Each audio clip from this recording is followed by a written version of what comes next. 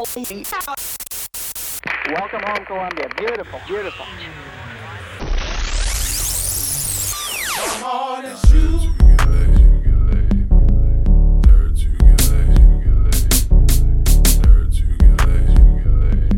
Man, the bass is so heavy in these headphones.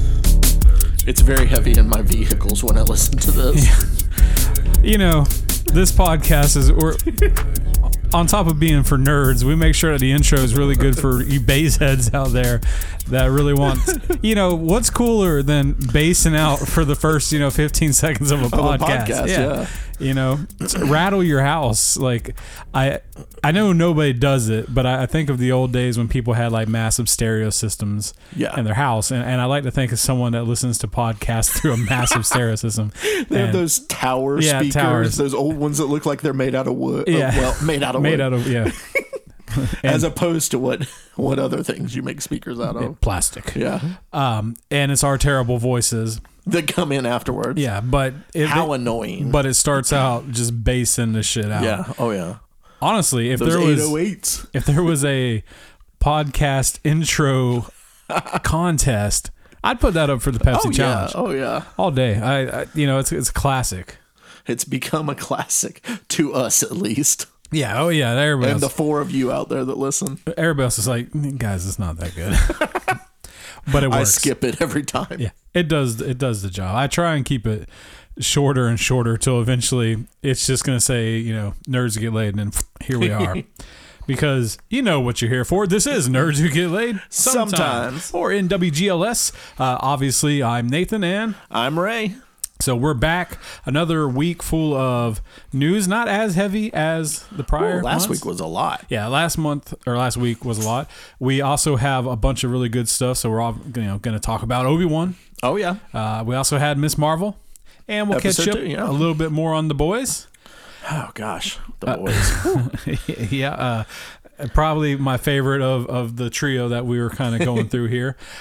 Besides that, we also want to let you guys know, if you got the time and if you got the money, this is actually free. You can go rate and review us.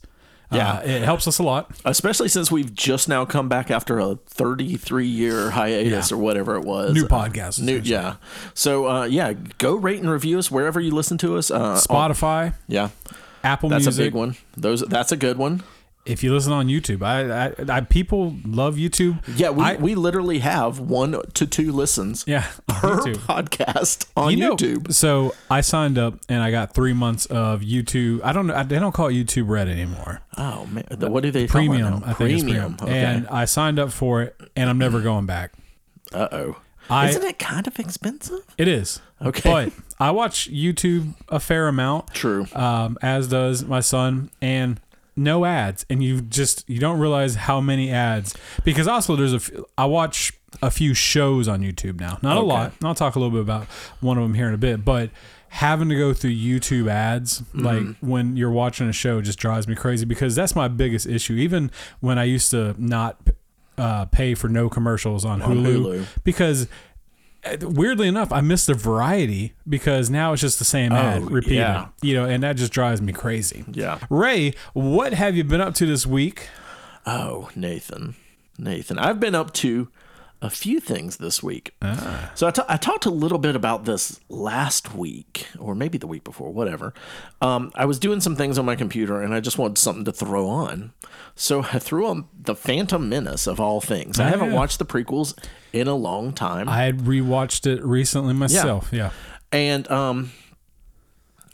from that, I've just started going through all the rest of them. Oh, you just dove in. Yeah, I wasn't planning on it. I watched that one, and when it got done, a few days later, I was like needing something else to watch, and I don't have very many things that I'm watching by myself. And I was like, you know what? Let's just watch Clone Wars. I'm just going to throw Clone Wars on. And I watched through that. Then I watched through Return of the Sith. And when I got to the end of that, I was like, oh, maybe I'm done.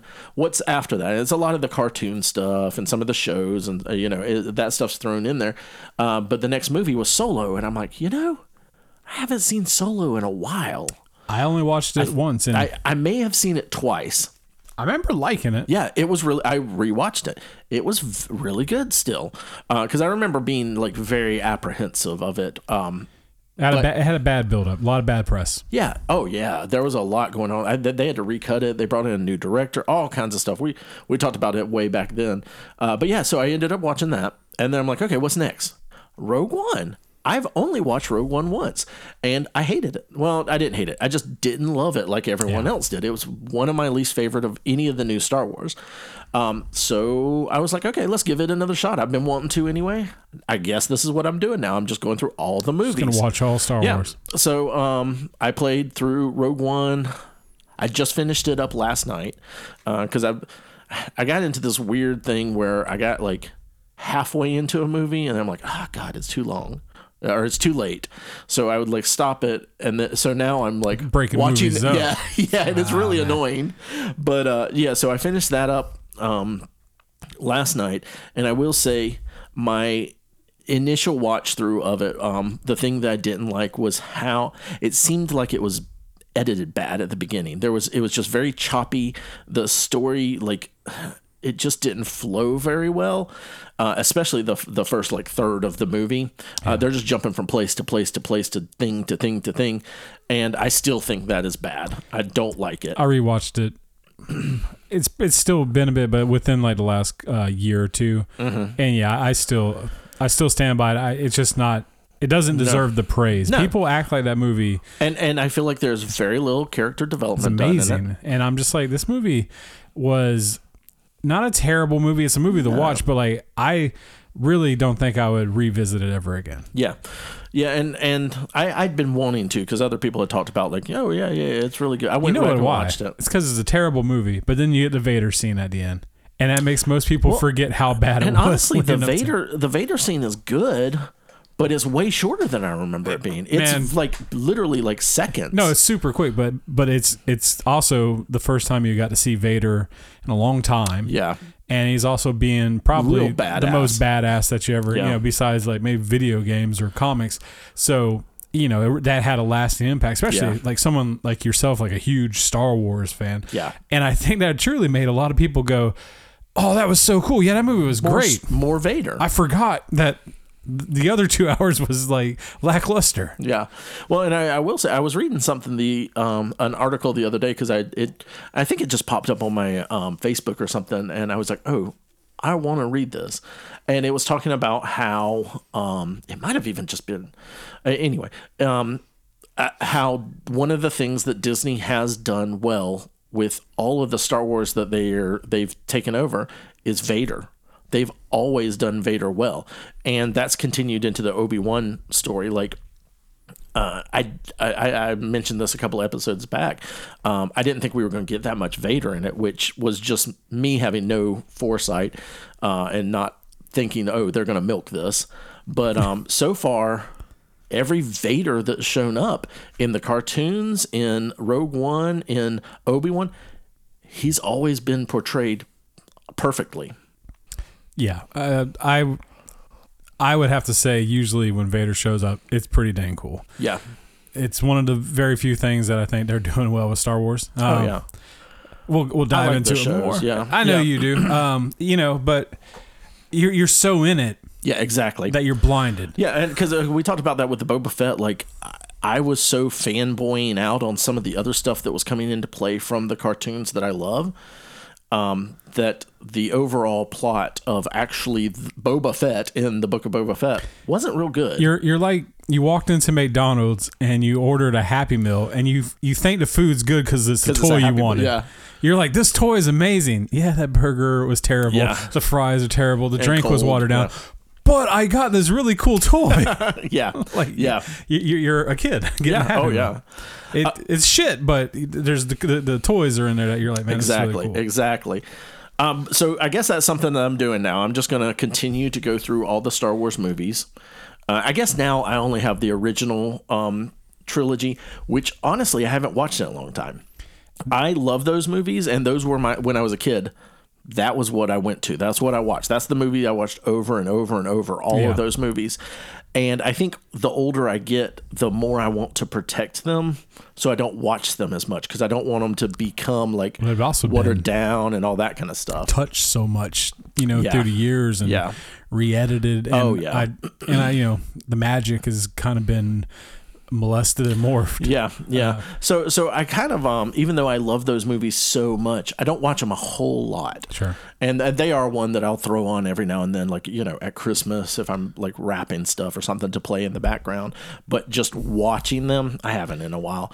And then I think after that, all I've got is the new trilogy. So there might be something I'm forgetting in there, but I don't know. We'll see. So far, I've been having fun with it. I will say the prequels still have some really bad writing, some really bad acting, some really bad CGI. But I think this walkthrough or this run through of me watching the three of them, I think I enjoyed them a lot more than I have before. Like I said, we've only watched because my son was semi-curious, so we put on is it Phantom Menace? Yeah, that's the first one. And it was funny because he enjoyed it. Yeah. Because he's 10. Yeah. He even likes Jar Jar Binks. Yeah. That character was made for someone. And I had him. to tell him straight up. I was like, we're not, because he started talking about Misa gonna do that. And I was like, no motherfucker. No. We don't talk Jar Jar in this house. No. Or In any Misa's house. gonna beat your ass. But it makes me also realize why all the prequels have found this new adoration and love. Yeah. Where people don't shit talk them anymore. No. Like, it's shifted because the kids that grew up on them are now the Yeah. minority or the majority Yeah. of, the people on Reddit and stuff like that. So they're, you old folks are getting shut down. They're like, Yeah. you guys are wrong. Yeah. Prequels are better. Well, But the graphics are so terrible. They're so bad. The CGI is so bad in it. And it makes me so sad because you look at because Jurassic Park was the catalyst. Like they all looked at it and they saw that this was what was capable. And then Lord of the Rings also kind of made him where he was like, okay, I can do these animated characters. But he just relied on it way too much because that giant battle at the end is just so lackluster, so hokey. Like the Windows screensaver battlefield where all the droids, Phantom Menace at the end. Phantom Menace, okay. Yeah, when all the droids are coming. Yes. It looks like a Windows screensaver. Yeah. It's just green. green, It's bad. green rolling hills. And I know at least for Phantom Menace, maybe for all three, all of Phantom Menace, I think, was on a green screen. Every bit of it. I don't think there's any of it that's it's in a pretty location. much all just green screen acting. So I think it was all CGI. Yeah. And it just makes it so rough. And I feel bad for the actors because especially at that time, you can tell it's uncomfortable. Yeah. And then at the same time, you have George Lucas, who's probably one of the worst directors ever. Yeah. Self-admittedly, people have said it we read his biography. Well, I don't remember if you did. I didn't know. But he doesn't care that much about it. He's like, all right, act. He doesn't really give notes. And then his thing, especially at that point, was like, no, we're just going to put so much stuff in afterwards. You won't even notice how bad the acting is. It's all about the CGI and that stuff. Yeah. Man, that's rough. Yeah, because it's fucking giant cash grab. All it was. Oh, yeah. But again, rewatching through them, I've enjoyed all of these so far. Rogue One is still my least favorite. We'll see after I watch the new trilogy if I still feel that way. Because I think it's only one of those. It's okay to admit they're bad. I liked Force Awakens. I like Force Awakens. I haven't watched the other two. I'm talking about Phantom Menace. Phantom Menace. Yeah. Phantom Menace is real rough. Overall, just talking about that prequel trilogy, Come on, man. Let's thing. move past the word rough. Let's just say it's bad. No, it's bad. It's real bad. Thank you. But as a whole, I do think they're watchable. As a Star Wars, they're watchable. I think Go watch you a Star Wars. I think you like it because you get the cartoons out of them, where you get the world building. Well, that was handled with love and care. Yes. And you're so used to the shitty CGI that it rolls right in. Yeah, it doesn't matter. Yeah, because that is a lot of it. And same thing with the Boba Fett stuff. Like, I know the whole story now, or that they've plugged into it. So the stuff that didn't make as much sense in my brain, in my headcanon, it does now. Yeah, because they filled in all the gaps. All the terrible writing. They're like, Yes. how do we fix this? All right, let's give it a couple seasons and we'll fix it. Yeah. Hey, that's fine. So on my side, Let's talk about your side. I actually did watch a lot of shows this week, as we usually do. Been doing a lot of Kitchen Nightmares. Been on a Gordon Ramsay kick. Okay. We did Motel Hell, and that was very short. There's not a lot of episodes, but I enjoyed it so much. I was like, what does he know about the motel industry? Well, almost every motel had a kitchen attached to it. Okay. But a lot of it was, pretty honestly, basic stuff of like, all right, this place is old. He knows business. He travels a lot. Yeah. He understands stuff. Maybe he owns hotels. I don't know. Who knows? But Kitchen Nightmares has been a great. Just throw it on, watch it. The only reason I even bring it up is like for years I thought these were probably the absolute worst shows to watch, and I get it now. Like we finally watched the Amy's Baking Company episode. I think it was called Amy's Baking. It was super viral in like 2013 or 14. Like I remember it when it was happening because it was like all over Reddit, all over Facebook, memes and stuff like that. And I was like, what is this? Because I was out of the loop. I didn't have TV and stuff like that. I definitely didn't watch Kitchen Nightmares.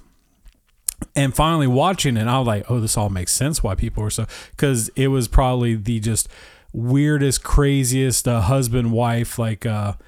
Literally, she's like, I got 3 kids. They're trapped inside cat bodies, and I can speak cats. Whoa. And it was like the only time Gordon ever like left the restaurant, couldn't get past the initial phase.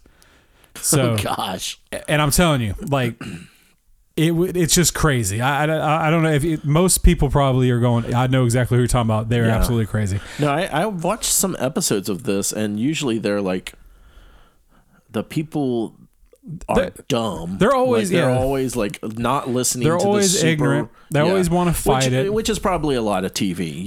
That's a lot of TV and editing. Well, like one guy, he kind of put it best, and because I always wonder how much is influenced, especially at that time. But he said it's like you're coming in and saying my kid's ugly. Yeah, and a lot of times they're coming in and they're thinking the food's fine. It's all these other things, and so Gordon's going to help us. Fix those issues, my staff, or I got a shitty manager. And it's usually everything's a mess and it needs to be like stripped down. And the food's not even good. Yeah. And the food's you think never it's good, but it's not good. But this one was so interesting because he shows up. It's just because he shows up and she gives him a piece of cake. She's also a baker. And he's like, this is amazing.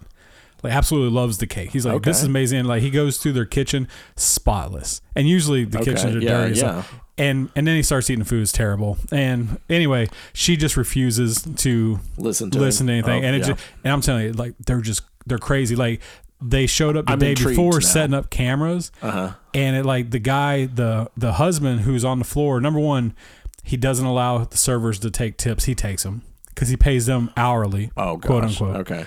But he just yells at people, tells them get the fuck out and stuff like that. He's just customers. Customers. Like they literally film him, like get the fuck out of here. You're gonna pay for your drinks, and like a producer had to get between them. Dude just like flipped out. Wow. I'm telling you, it was. I'm intrigued. It was wild. I've seen some. Like I said, I've seen some of these episodes, but I never watched it. Hey, if you just want a one time, you and Allison, I'm telling you will love. What's it on? It's on Hulu. Okay, good. And I'm telling you, just watch, look for Amy's Baking Company. I think that's what it's called. It's worth the one watch, and then you might dive in deeper. Anyways, so there's another show I've been watching, and I'm actually pretty deep into this one. This is a YouTube show. It's called No Covers. Okay. It is, I think I'm on episode 8, but it's actually a really cool concept. So it's bands coming and they're competing, and they're no covers allowed. Oh, there goes the name of it. So it's all original music. But they do it like bracket system. So the judges are actually all pretty, it's good judges. So it's like Alice Cooper, Gavin McGraw, the lead singer of Bush. The lead singer from Hellstorm. From Bush. Man, I hadn't heard that name in a minute. I know. I actually really love the first 2 Bush albums, so I have a soft spot for them. That's why you named your first kid Glycerine. Yeah, Glycerine, yeah. The guitar player for Animals of Leaders, he's like one of the top guitar players out there. He's amazing. And then another young lady who I listened to her songs and I knew the songs, but it's like more pop. Like, but they're the judges. The judges, okay. And it's been really, really interesting because they give like truly brutal, like industry level feedback. Gotcha. These bands come on and perform and like they break down everything from like stage presence, song structure, what they're doing, like how they're dressed. Are they cohesive? Yeah. And then after that, so they'll choose someone from usually it's 3 bands will compete, and then there's a savior round where they go and they meet with an A&R guy, a talent agent, and then the owner of Sumerian Records. Okay. And they'll talk to him, and they even give him more feedback. And it's really, really interesting to see the insight because they're brutally honest. Yeah. And in a good way. Like they're like we're telling you this because, we want to make you better. Oh, yeah. Because, there was one guy, amazing singer, but you're just ripping off Michael Jackson. Like you got to be you. Yourself. Or if your lyrics are shit, they'll let you know your lyrics are shit. So Yeah. I've been really intrigued because there's been some pretty good bands. There's also been some really bad bands. None of them are terrible bands, just like not my style. I was thinking it was going to be a lot more metal bands because Sumerian Records is a metal label. Okay.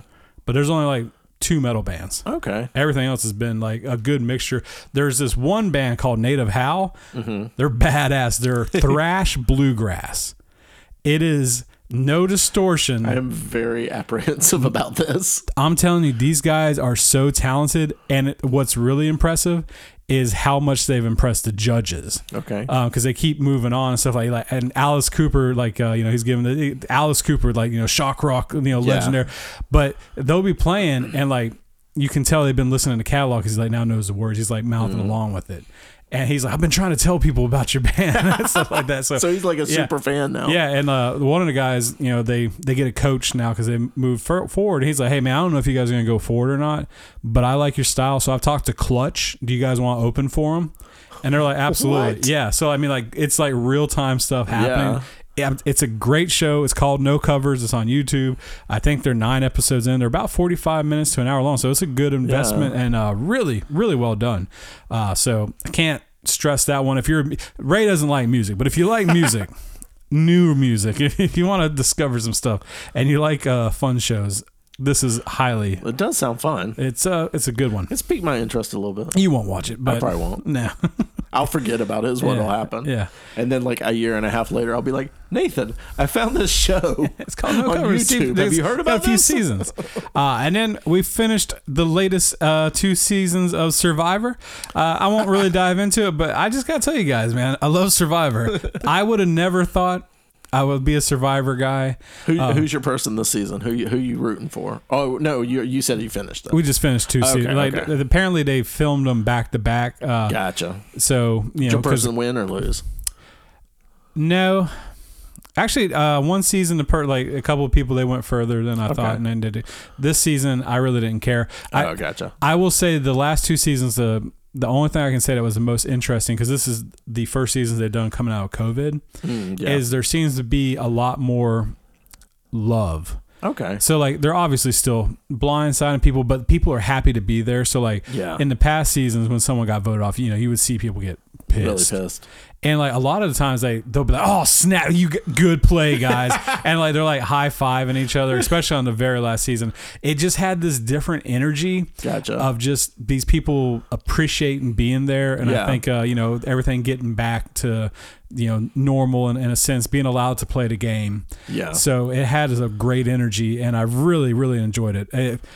I like I said, if you just want some mindless stuff that you can throw on, Survivor is.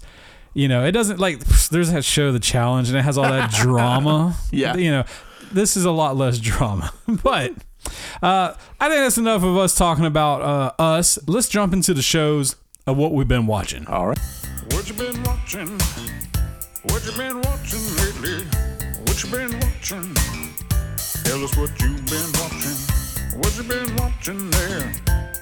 I wonder if it's good. We're gonna tell you. What we've been watching.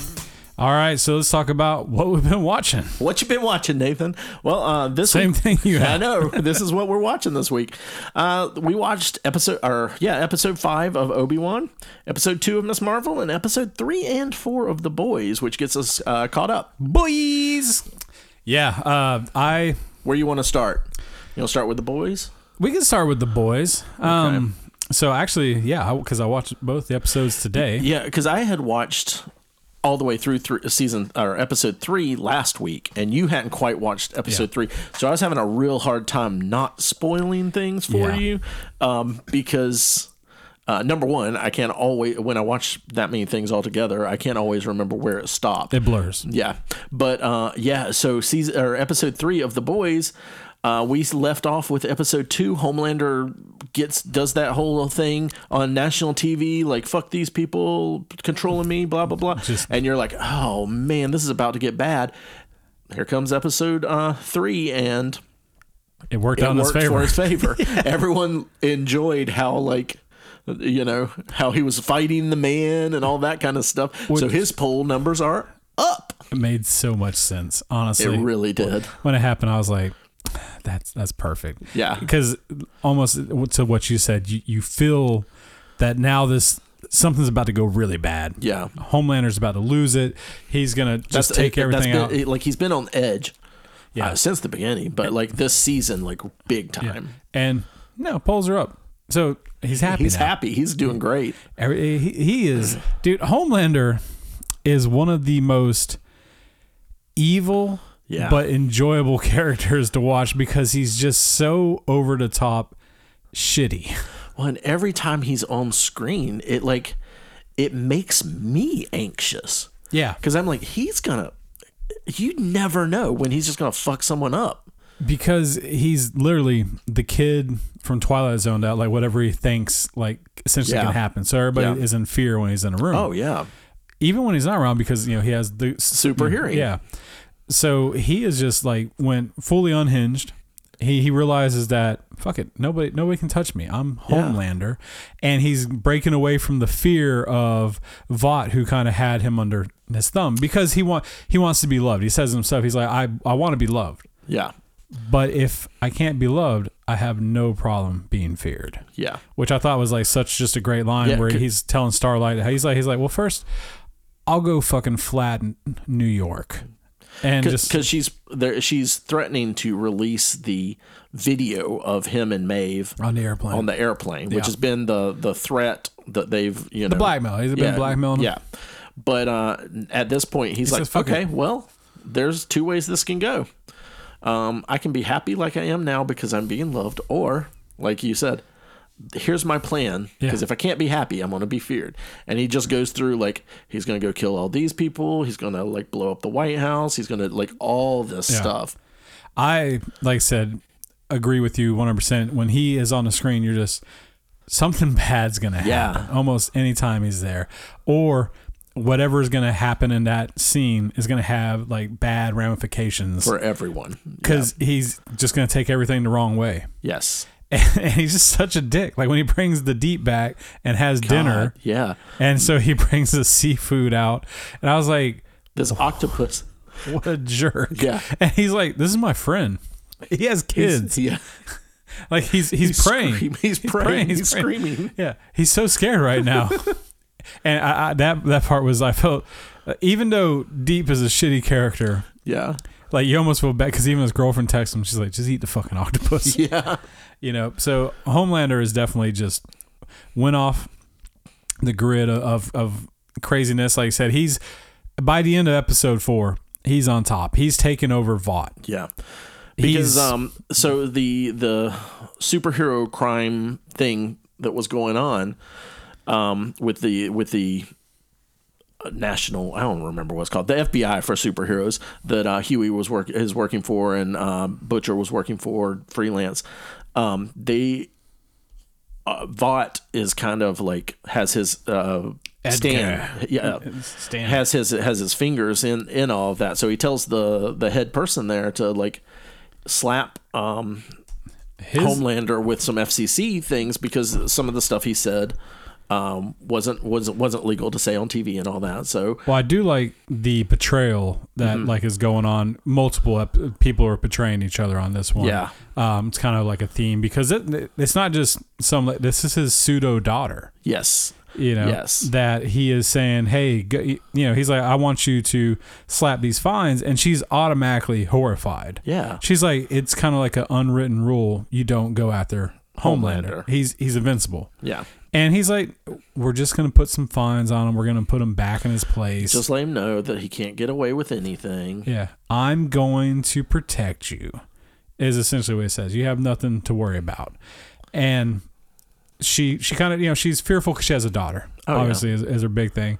And instead of that, she, has the conference. He shows up. He's all cocksure, like, yeah, we're going to get him. And instead, she is investigating her pseudo-father, Vought, Mr. Edgar, and is bringing charges. So he is having to step down, which now gives Homelander, he's pretty much in charge. Puts him in charge. Which I was like, man, I really didn't see that happening.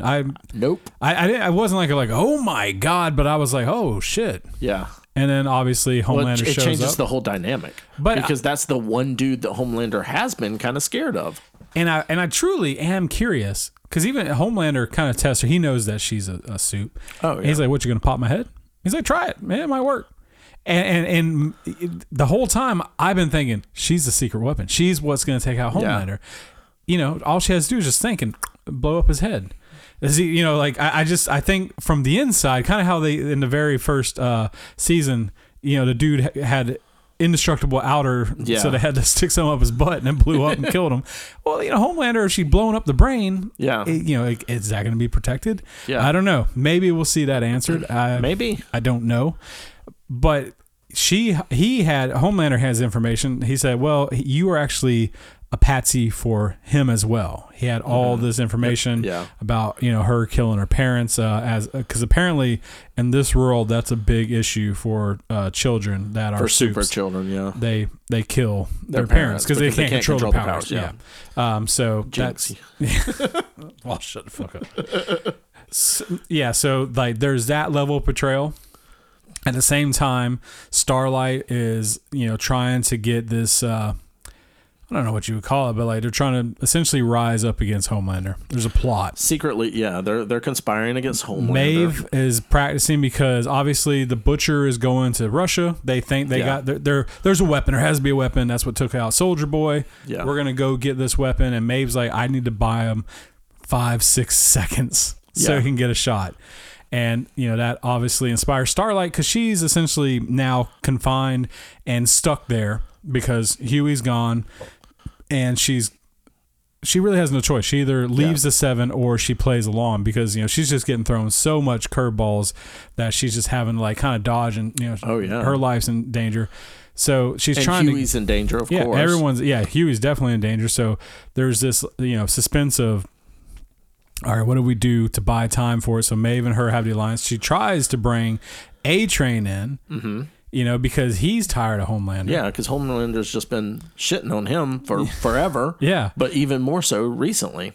So bad, because now he's taking shit from the deep. Yeah. Which they have their little thing. So all this stuff is kind of building up.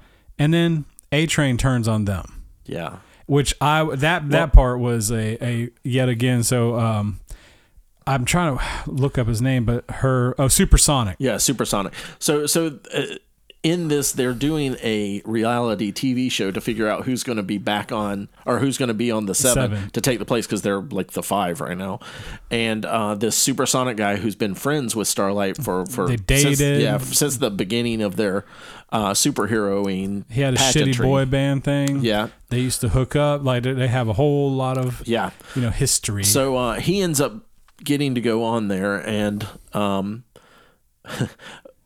Homelander picks as his person to come on the 7, the Deep. That's how he gets back on. Which is so funny. Who wasn't even in the show. Because it's a final 3. Yeah. And it's Supersonic. Because that's my other favorite thing is like they're doing all these nods of like wokeness type stuff. I hate using the word woke, but that's the best I can comparison because, the last 3 is, Supersonic, who is Hispanic. Yeah. And so Homelander's being so fucking racist and keeps speaking to him in Spanish. Yeah. And then there's a young black lady and then a lady wearing I'm a Muslim. Yeah. Hijab. Maybe she's Muslim. Maybe like she's definitely not white, Yes. And so, but that's the final 3, and you're like, okay, cool, getting some diversity, which is what Starlight's really trying to get going on. And so she chooses Supersonic, and Homelander's all right. So there's final 2, and I'm bringing back the Deep, and he turns around. It's like such a fuck you. Yeah. He's like, all right, you guys take off your capes and leave. Man. But that's yet again why I like Homelander's just such a fucking Yeah, dick. that's such a dick. But anyway, so like, and she warns him, because they have the history. She's like, say no, tell him you won't do this. Yeah. But he's like, no, absolutely, I got your back. Like, let's go and take this out. But A-Train turns on him. Yeah, so you think that she has another ally on the Seven, which is helpful because they're trying to figure out this Homelander thing. Yeah. But A-Train turns on him. And so Homelander kills Supersonic. Yeah. And surprise, Also, at the end of the show, Homelander decides that he is going to announce that Starlight and him are in love and dating. yeah, that's part of So it. now She's she's just having trapped to, deeper and deeper. So having now to she's kiss having him. to, So now she's having to like play along with this thing as well, because which approval. is just insult to injury. It's all about the approval ratings. Yep. Because people love that they're a duo now. Yes. So, you have that betrayal going on. And then you have Butcher that's essentially portraying the boys left and right. Dude, in episode 4 just goes so hard. Like, he's a jerk to the kid. I can't remember his name, but Homelander's son. Homelander's son, yeah. He's being a jerk to everybody. I mean, like I said, he tells Miko, like, you are the weapon. My weapon, yeah. Yeah, you do what I tell you to do. To Frenchie, he's been Frenchie. and dude, I'm MM. feeling so bad for Frenchie in this last couple episodes because they're kind of giving you like a peek into his backstory, and essentially he's just been shit on. He's a dog that he's always had to work for, from the Russians to Butcher, and they're kind of thinking, hey, maybe we can get out of this, but Butcher's just shitting all over him. He's not telling them that he's using this V24, which obviously goes against everything that they stood for this entire time. That he stood for. But he takes them to Russia because they're going to find this weapon. They finally have the Russian person that Frenchie used to work for has some connections. Yeah. So they figure. I do love. She's like, yeah, it's at a lab, and it's like, this isn't a fucking lab. This is a military base. One of my highlights of the episodes was when they're in the military base and then the gerbil, the hamster, the superpowered gerbil that like busts out and like starts killing people. I was like, that's the level of the boys of like the unexpected zaniness. Yeah, like what season was it where like Homelander has the baby that has the supersonic eyes? Yeah, the eyes and like, those like just goofy, weird like little moments that. Yeah. But they think they find a gun. They open it up and oh my god. Soldier Boy is still alive. Now, I didn't realize this, and funny enough, actually, Christy was in the room seeing Soldier Boy, because we get a flashback, and we'll dive into this in a minute, but we see Soldier Boy on TV singing with his mask on, and my wife automatically goes, is that Jensen Ackles? Yeah. And I was like, number one, I don't know who that is, but how do you notice with like this literally shitty footage on purpose of him just in a mask with a big. Did he have a beard? He didn't have a beard. He had the 5 o'clock shadow. Okay. But then I didn't realize it was the dude from Supernatural. Yes. I was like, oh shit! Yeah. All right, I know that guy. But yeah, Superboy's still alive. Soldier Boy. Yeah. So yeah, Soldier Boy has been kept alive for all these years in this like chamber. He's got a super like old man, long beard. Like, and they've just been doing tests on him since the 60s. Yeah, apparently making him more powerful because he walks out and he just does this crazy chest blast. Yeah, basically just explodes. Yeah, and takes out Kimiko, and she can't heal, which I thought was like that was a good like, okay, that might lead up to something bigger because you see earlier, and I'm not trying to dissect the entire episodes, but she got shot in the head. And that to me, I was like, "Oh shit!" Because like she just dies for a second, and then the bullet comes out. I didn't know that was one of her powers. Yeah. So when she can't heal, I was like, "Oh fuck, this is obviously serious." So really amping up to like, all right, this guy might be someone that can contend with Homelander. I think that's going to be where we go. That's my guess. Yeah, I think that's the deal that's made at the end of episode 4. Okay. No, was it? I thought episode 4 that was the end of that. Maybe in episode 5. No, in episode 4, Soldier Boy shows up to New York and explodes part of the place there, and they track him down to the Crimson Cow's place, and he murders her because she was the reason that he was kidnapped and taken to Russia. All right, so I must have not finished the damn Oh episode. no! Yeah. Sorry. That's fine. Well, I'm still a big believer. Spoilers don't ruin it. So at the end, Soldier Boy is like done his thing, and they kind of make nods to each other. And Huey and the Butcher are going off. Butcher goes off with Soldier Boy, and he's calling for Huey because earlier Huey had taken the V-24, and he told Starlight about it. She was really pissed. He got cool Nightcrawler powers. Yeah, he got to teleport, and she was pissed, and he said he wasn't going to do it again, and he took it again. And she showed up to figure out what was going on with them and found out and got really pissed. And he gave this whole speech about like he can actually protect her. He's not scared Huey anymore. He's can actually do something. He can teleport. Look, this is so cool. But it's that end thing where she doesn't say don't go. It's over if you go or anything like that, but it's like heavily implied that they're going to be real on the rocks, and he runs off after them. Yeah. So that's what it seemed like the deal was made for. That Butcher wants to take him to fight. Homelander, obviously. So I've enjoyed the show immensely. The writing is so on point. It's just well thought out. There's never anything where I'm like, oh, that's kind of corny. Like weirdly, like in a show this crazy. Yeah. It all in the world that it is, it always matches perfectly. I was gonna say, even if it is corny, it's like it fits. Well, it's purposely. So it doesn't matter. It's supposed if something's a little corny, it's supposed to be.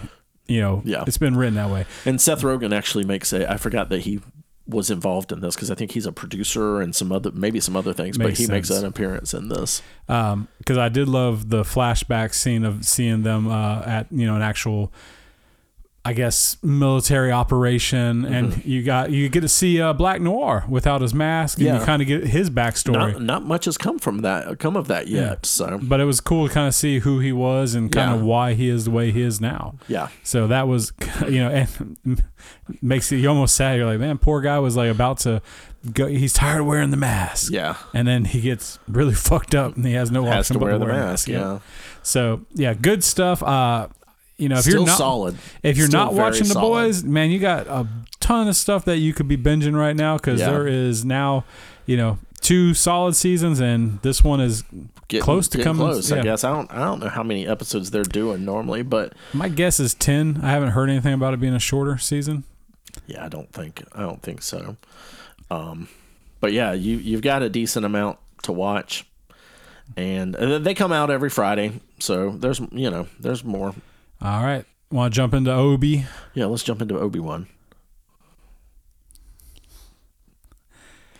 Obi-Wan.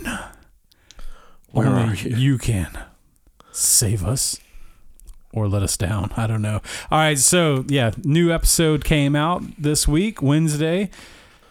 Same time it drops Ms. Marvel. We'll have to talk about that a little bit later. Yeah, some people have been upset about that.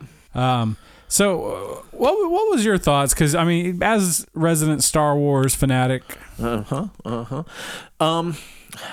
I think episode 3 was really, really good for me. Episode 4 was still good. This episode 5, I really liked because I think you've seen from episode 1. Episode 1, Ben can't do shit. Can't do anything with the Force, can't fight, nothing. And by episode 5, we're seeing Obi-Wan. Like, he's not Ben anymore. He's Obi-Wan again. And you've seen him grow back into that from being a character who wasn't going to help anyone. The first Jedi in the first episode, he just told him to, like, forget it. Go bury your lightsaber somewhere and forget about it. And you move on to this episode and you see General Kenobi again, where he's like taking charge. He's deciding to help these people. So we're at the end of the last episode. They come off the spaceship that they're on. They've successfully saved Leia, and then they're there with all the people that the Way's been trying to help, and they've been followed. There's a tracking device. The Empire's coming. and Obi-Wan just kind of steps into his role and tells them what they need to do and what we need to do.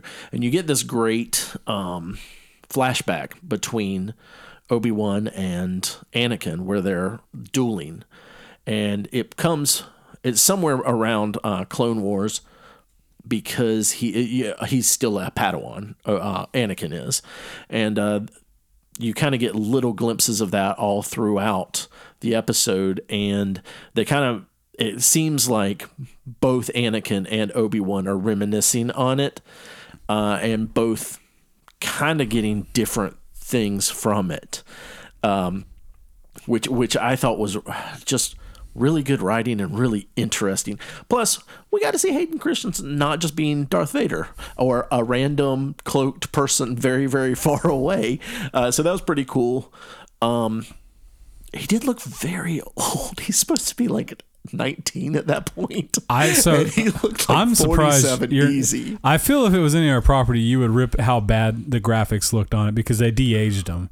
Did they de-age him? I didn't even think they did because he still looked old as hell. Because they both look wonky. Aiden's looks okay, but Kenobi just looked funny, man. Like the way they de-aged his face and the hair, it looked really wonky. Okay, I noticed Hayden because, like I said, he still looked really old, and I was like, I would think they would maybe de-age him, but I also haven't seen him. I don't know what he looks like these days.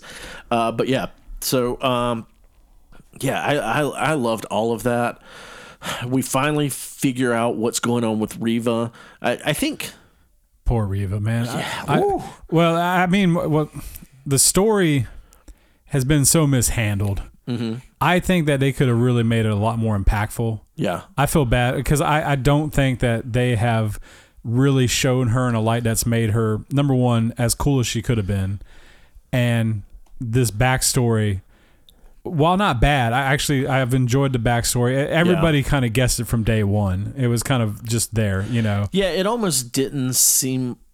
It was one of those things when it finally came up. It was like, I thought this was kind of known. Like I think they thought it was going to be a lot more of like, oh snap, gotcha. While everybody was like, yeah, that's obviously her. Yeah, but because there were so many things, and I mean, Obi-Wan goes over it when he's talking to her. He's like, "How did you know he was Anakin?" Because Darth Vader wouldn't have let anyone know that. But that's what I'm saying. That's supposed to be like the big reveal. Of she was one of the kids in the temple when Anakin showed up to murder everyone. And it's just like, even, she's like, I'm not hunting you, like he kind of said, you're trying to get close. Me. You're hunting him. Yeah, I thought that was the good reveal, that the whole, she was a youngling, whatever, that was whatever. But this whole time, she's been working to a point to try to kill Vader. She wants to get close enough to Vader to take him out. I thought that was really good. I thought it was cool story points and everything. Yeah. I just don't feel that she as cool as I want her to be. Maybe that's what it is, because like I said, every scene that she's in, and maybe it's just how she's directed, I just never feel that she's intimidating or that the backstory has hit how it should. I thought it could have been a lot more powerful. There were some things in I don't remember if it was episode 1 or 2. There were some things early on where I felt like it was weird. It was like she doesn't quite fit here. She doesn't quite fit in with the Inquisitors, and I don't know why. I can't place my finger on it. Well, she seemed ambitious, but the thing is, though, although her goal is to get to Vader, I don't think that it changes that she definitely embraces the dark side with the violence and stuff like that. Yeah, because she doesn't care what she has to do to make this happen. That's all she wants. My end goal. Yeah, I don't care what I have to kill to get there. But there was something else that I just couldn't, like. She didn't feel all in like the other Inquisitors for some reason. Something felt off. Yeah, see, I felt she was like more in, like, the way they kind of portrayed her, like, she was willing to kill random civilians, and the other ones were like, we do that, but not right now. Like, you're at a 10 and this situation's a 5. Well, and that, yeah, definitely, but almost like institutionally, Like she's willing to do all that, but like the whole Empire stuff, whatever. Yeah. It felt like she was just like, whatever. I'm here now. This is what I'm doing, and it felt like she was just like kind of faking it till she made it, kind of thing early on. So, yeah, watching this episode, it's probably, I didn't dislike it, but I really am kind of losing steam on this episode. Okay. I thought the end fight was very lackluster. Oh, see, I really liked the end fight, and maybe not choreography and all that. They cannot shoot a fucking lightsaber, or not a lightsaber. Sorry, no. The Vader fight with her, I thought was fine. I didn't think it was. There was definitely cool parts. I'm talking about when the stormtroopers are going through the tunnel and they're having. It was just so corny, honestly, is what, because like, here's 20 stormtroopers, but they're only shooting 1 or 2 on there, and then they're firing back, and This is your first time watching Star Wars. I know, but I don't take that excuse. That is a bad excuse. Like, here we are. This is Disney, who you know, one of the biggest companies buying. They had the best talent, best directors, best actors. The excuse of like, Star Wars is supposed to kind of suck. No, I'm just talking about stormtroopers. That's par for the course, stormtrooper wise. But I feel they've been trying to revitalize the Empire and make them seem a lot more dangerous than they used to be. You know, and because they do kill. They take out 2 people. Our robot friend, what was his name? Mamby? Yeah, Mamby. I don't remember them even mentioning his name. No, he has a name. Okay. Well, I mean, they always have names. And then Tala, you know.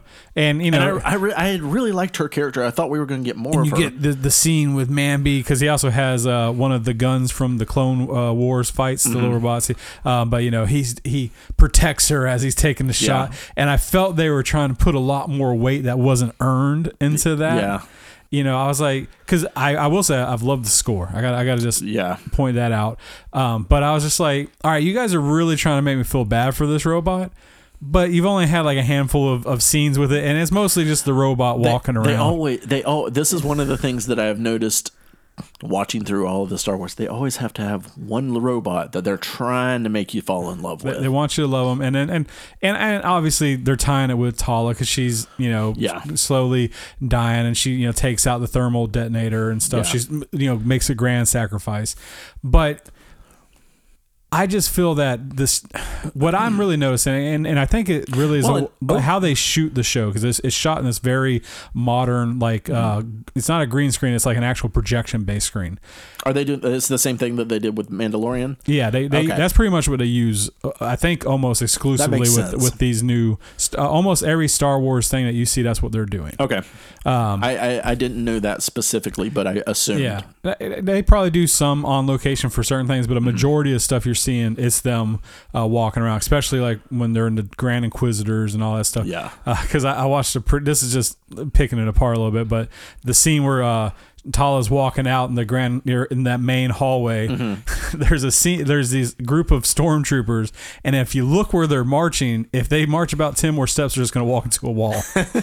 Like, it's because they're just throwing shit in there to like make it seem full, and it serves its purpose. Like, you don't notice it. And first you're just like, oh man, there's a lot of people, but you're just like, what the fuck were they walking? Where are they going? Yeah, like why are they marching in large formation in the middle of what seems just like a common gathering hall? Yeah. Anyway, so yeah, that whole giant end scene for that fight, I thought could have been just done so much better. It just was executed kind of wonkily.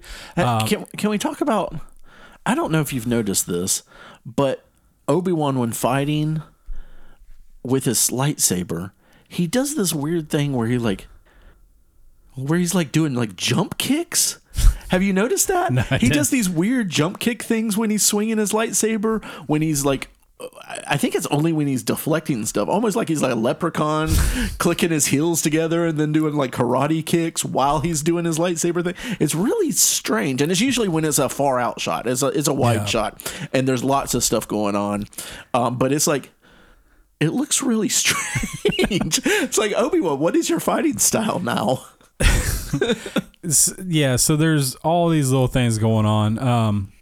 To go back to the third sister, with her story, because I felt I feel like I know where it's going now, but obviously, Obi-Wan kind of surrenders. He's like going to save the people because Vader knows that. Well, I felt like we also had, remember episode 1 or 2, whatever it was, because those dropped at the same time.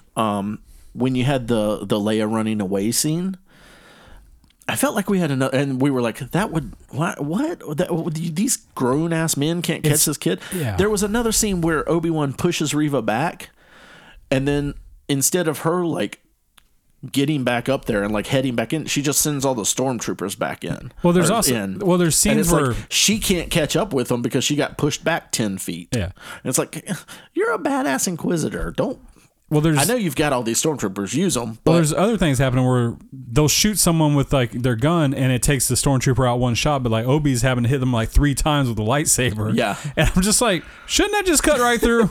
Like, what was going on here? Why are they making these weird decisions? Yeah. Because on I watch a lot of like breakdowns afterwards, and like one that they pointed out was the scene that we really liked where Leia's in the torture chamber and the blue light, but there's a scene where he hits the stormtrooper with his lightsaber on the chest and it bounces back and it doesn't do any damage, and so he had to hit him, and I'm just like, do they know how fucking like how lightsabers work? Yeah. I mean, and a lot of that is being nitpicky. Yeah. But in a power structure, I think it'd be a lot cooler if he's just like swiping through and taking them out.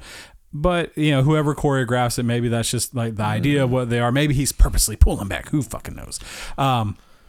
Yeah, because they do go into that sort of here, like Obi-Wan is and they have before, he's more of a defensive fighter, yes, as opposed to an offensive fighter. So that if we want to hand wave it, we can do that. But I definitely was hoping that we were going to get more character development of Obi. Mr. Ben. I feel that he has almost took a side seat in his own show, and it's really focused on all of the secondary characters. He's in it. Yeah. He kind of guides the story, but it's not focusing as much. The way they pitch the show is this giant character development, similar to the Joker and stuff like that. See, I feel like there was that character development, and I think we got for this episode, we got to that point, like I said, but that's just scenes of him happening. Yeah. That thing's happening. It's not like really diving into him, and it's just. He shows up and he's like, all right, we're gonna do this now, and he goes into general mode. Yeah, but it's just one of those things where I don't feel they're earning the payoffs that they're wanting to give.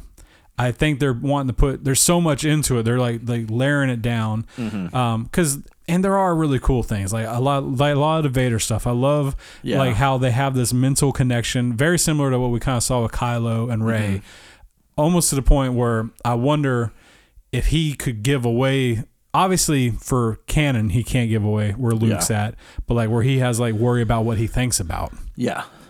Which could be Vader's connection with. But also Vader is so tunnel vision towards Obi-Wan. Well, at least we think that, because that's his whole thing is like he's only going to see me. Yeah, that's true. And then when Reba goes to make the attack, Vader fucking stops that shit without even looking, which is a payoff. I did so at the end of the fight between Anakin or practice fight. Yeah, Anakin is kind of beating Ben. Yeah. At the moment, and he turns to walk away. You get to see in that how even at that point vicious Anakin was at fighting. But pay attention on that one. What's really interesting, I thought, is during that fight, Ben is using one hand, Anakin's double-handed. Yeah. But if you flip to the earlier fight, it was the reverse where Obi-Wan was double-handed and Vader's one-handed because he now is the more powerful. Oh, yeah. But so and then in this Obi takes the lightsaber surprise attack from the back. Oh, yeah. And it's showing Vader's learning from that. So like as she comes down, he stops her. Well, and that whole scene, God, he's so fucking powerful. He's just like force holding her lightsaber. She comes to like hit him and he just stops it. I did love that. I loved at that. First, and then he just steps out of the way, force holds it, pushes her. Almost like you're not worth the fight. Yeah. He takes her weapon, breaks it in half, and tosses one. He's like, let's go. Yeah. I thought- Doesn't even take his lightsaber out. Yeah. Did he bring it with him? What was he going to do? Or was it just not worth it to take his out? He's like, mine's low on battery. You've got two. I'll take yours. I forgot to charge mine last night, Yeah. and I used a lot of energy stopping that vessel from going. Can I just break? I'm gonna break yours in half, and although let me hold this for a second. and I do love where he stabs her because it flashes back to the youngling where he's like essentially he stabs her in the exact same spot he already stabbed her. Yeah. So obviously she's not gonna die. No. And he doesn't care. Like, it felt like Well, because the it didn't matter. Grand Inquisitor, he's like, we're gonna leave you where Yeah. we found you Yeah. in the muck. Yeah. Which is is Also, spoiler-ish, not really. We knew it. Oh, yeah. Grand Inquisitor wasn't dead. This was all a ploy. They knew what was going on. Yeah. But I will say that was probably my favorite story. I would guess I almost call it a twist because at the very beginning you see the younglings running and you're like, oh, are these younglings that got away? Yeah. No, they ran directly into Anakin. And that's 'Cause they what- knew him. And they thought he was there to save them. Yeah. And instead he killed them. Yeah. Which is, I think, a lot more heavier in this show than I remember in the movies. But it's been a long time since I watched the movies and that stuff. Because that's always been such like a heavy concept. Yeah. Murdering children. Yeah. Yeah. You know, like to go through it. But, you know, most people toss around more as a joke and I think they forget it because everyone's like, Vader's badass, man. And it's like, well, he's also a child killer. Yeah. Like in the grand scheme of things, like if you put that on there, you shouldn't glorify Vader. Yeah. Dude killed hundreds of kids. Yeah. Oh, that's cool though. Yeah, no, yeah. And again, that's one of the things that I think that they've done is like try to make Vader a villain again. Yeah. Because he had become just such like the cool dude. Beloved. Yeah. You know, because he's a badass villain, man. Well, also because if you go from the original trilogy, you don't have all that backstory. He's just Lord Vader. Yeah. You know. Now it's like, all right, yeah, you're Lord Vader, but you're kind of a piece of shit. Yeah. Now, and I did love the final scene with the ship taking off and everything. The way it was shot, I thought was so good because when Vader, I ended up watching this one twice because I watched it the night it came out, and then I watched it the next day with Allison. So I got to see this scene twice. And Vader walks in, ship goes to take off. When the ship goes to take off, the other ship is in frame. It is obviously right there. You can see it. It's not hidden. It's just right there. So first time I watched it, didn't notice that ship there. So they did the same thing to me that they did to Vader. It was like I was focused on Vader and that other ship. I didn't even see this other one. Well, the first ship took off. Yeah. You know, it's the old switcheroo. Yeah. Now, I will say Vader pulling that down was a pretty cool ripping scene. it apart. Although this is like, I was like, the scale seemed weird. Like the size of the ship to him, it didn't seem And like a all transport that would hold all those people. Yeah, I was like, are they laying down? Like, is it miniaturizing? Because it's supposed to be a pretty big ship, and Vader's right there. The scale seemed a little off. Yeah. Yet again, cool scene. Yeah. But like when I was watching, I was like, that ship doesn't seem as big as it should. And I didn't notice if the other one was a different ship or not. So I think it's the exact same ship. I think they just had two they just of them. packed in, man, like sardines. They're just like, listen, this thing is actually only meant for 10 people. This is all we got. You guys jump on. Have you ever seen a train in India? That's what we're about to do to get the fuck out of this light system. So, yeah. Hey, most people are gonna like this show. I don't hate this show. Like I said, I felt a little bit, not being a huge Star Wars fan. I think I'm sometimes a little more critical than You don't have most. those Star Wars goggles on. I don't. You know, I do. I absolutely I do. watch it as a show. You know, and I want to be entertained. I know somewhat about Star Wars, but I'm not an expert. I do want to ask you real quick, Gray Jedis, because that's the rumor I heard that what we'll probably see Reva become, or Reva. Reva, yeah, not Reva McEntire. Yeah. She ain't gonna change her name to Fancy. Yeah. I don't think in Star Wars canon currently we really have gray Jedis. But they're pulling a lot from the legends. They are. And Ahsoka, sort of not really there because she's not a Jedi. Ahsoka's not a Jedi anymore. So you do have some of that where you have... and the Inquisitors are not Sith. They're dark Force users.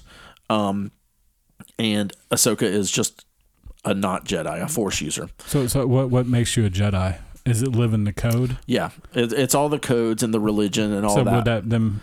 She stepped away. So what is a gray Jedi? She stepped away from the Jedi Order. From what I understand from a Jedi, because there is a gray Jedi, there is a lot of that in Expanded Universe, the Legend stuff. I believe it's someone that can use both dark and light. Okay. And they balance. They have sort of that balance. And a lot of people will try to say and talk about how Ahsoka is a gray Jedi, or they think that's where they're going to take her. But so far, I don't think you really have, and I don't think unless I'm forgetting someone, I don't think that's come into canon yet. All right, that's the guess that I read online. I was like, that sounds cool. Don't know what it is. I'd ask. Yeah, you. and I mean that is something that they could. This is how they introduce it. Yeah, look into and do some more stuff with. Yeah, now the gray Jedi. Yeah. All right, so enough about Ben Kenobi. I think Ben's so much cooler than Obi. Obi reminds me of well, it's not Obi, it's Obi-Wan. yeah, okay, Jimmy Ray. Yeah, no, his is hyphenated. Mine's not hyphenated, although maybe it should be. Yeah, but Ben's just it's not as cool. No, what's your name? Ben. Well, I like earlier. That's not a Jedi name. Ben, and this is Luke. It's we're just normal guys. Ben and Luke. Yeah, we got Yoda and Mace. Yeah. What kind of name is Mace? Han. Yeah, Han sounds like you're about to say something else with it. And they're like, is there more? It? No, it's just Han. It's just Han. No. My name is Luke. Anyway, enough about that. So let's finish it out with old Miss Marvel. Yeah, episode 2 of Miss Marvel. So what were your initial thoughts on episode 2? Because I know you really liked episode 1. Lackluster. Okay. I definitely, the excitement of 1, and I feel they pulled a lot of stuff back. They kind of they pumped the brakes, and were a lot less with the fun cartoony inserts and things like that. They kind of did a little, the texting stuff was still in there. Yeah, that was there. But they didn't go as heavy on all the cool cut scenes and background, just animated on top of the film, which I thought gave it such just a uniqueness on the first episode, which really made it feel like Spider-Verse. Oh yeah. That just fun. I don't know. Fun is really what it is. This one, they're definitely kind of maybe expanding out who her world is with her family, really setting up maybe some backstory, letting you know kind of maybe the power source, because they're really building into that. So they're laying the groundwork, so I get what they're doing, but it definitely wasn't nearly as exciting as the first one. The first episode, yeah. I do like some of the stuff that's going on. Her best friend, I'm terrible with the name. Bruno. Not Bruno, the girl. Yeah, the young lady. When she was trying to become... She's running for office. I do enjoy that. I like... Nakia. Especially, in the Muslim religion and stuff like that. I had friends. I have a really good friend in Pakistan and stuff like that. Women being separated, like to say, like her doing something like that. To me, I was like, man, that's really cool and very, could be a very powerful move.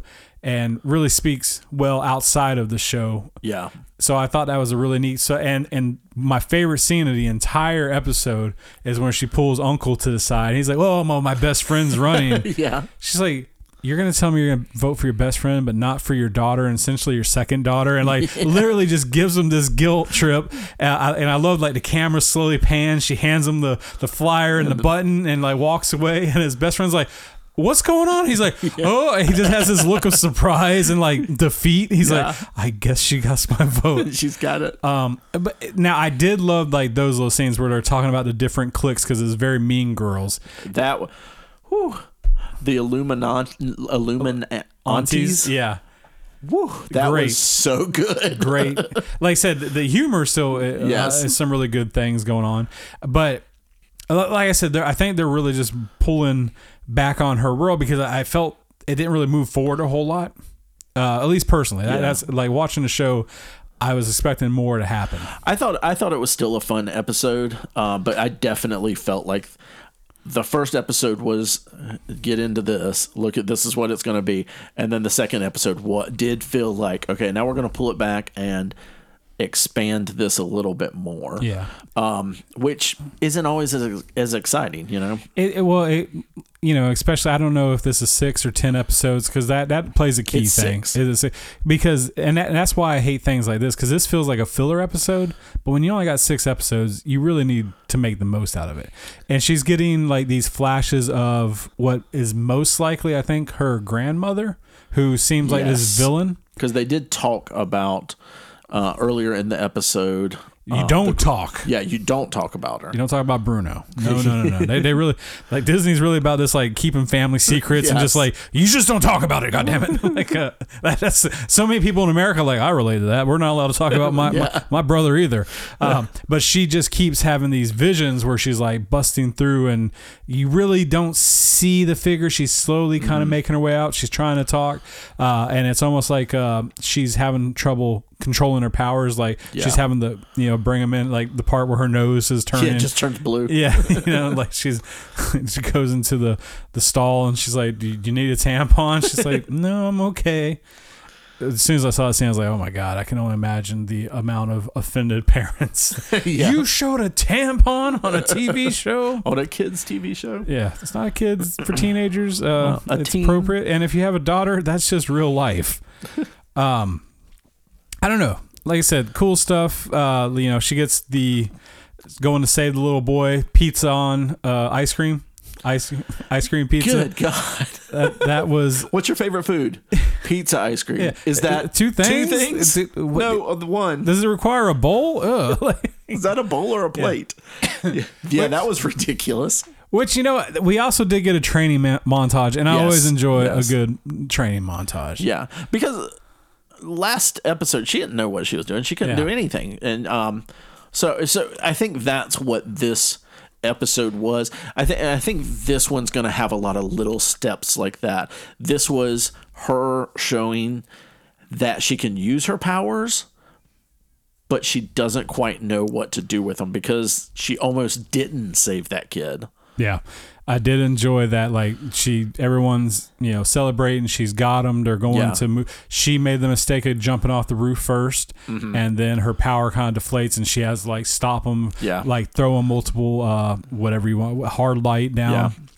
And he hits a car, breaks his wrist. Survives. Yeah, but definitely not the regular hero. Exactly. Where you walk away unscathed. This kid took a hit. Yeah, and it's almost one of those things like, man, you almost want to be like, oh, you suck, but at the same time, she did still save his life. Yeah. Just didn't do it very cleanly. I think next episode is going to be that classic loses faith in herself. Oh, I can't do this. I couldn't even save a kid that likes pizza ice cream falling out of a church bell tower or whatever. Yeah, like taking an Instagram selfie or something. Yeah, taking selfies with filters and stuff. Yeah.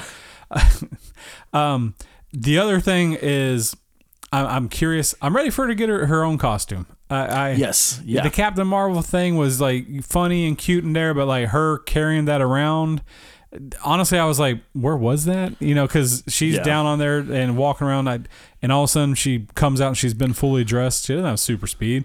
No. Where was that outfit at? She's walking around with her backpack. Maybe, or it's just under her other clothes. And that's all fine. I'm not really going to beat up too much. But I think that's, like I said, I think that's just going to be its own episode. I'm worried it's going to be like the classic, the way they used to origin stories is you get that the last episode.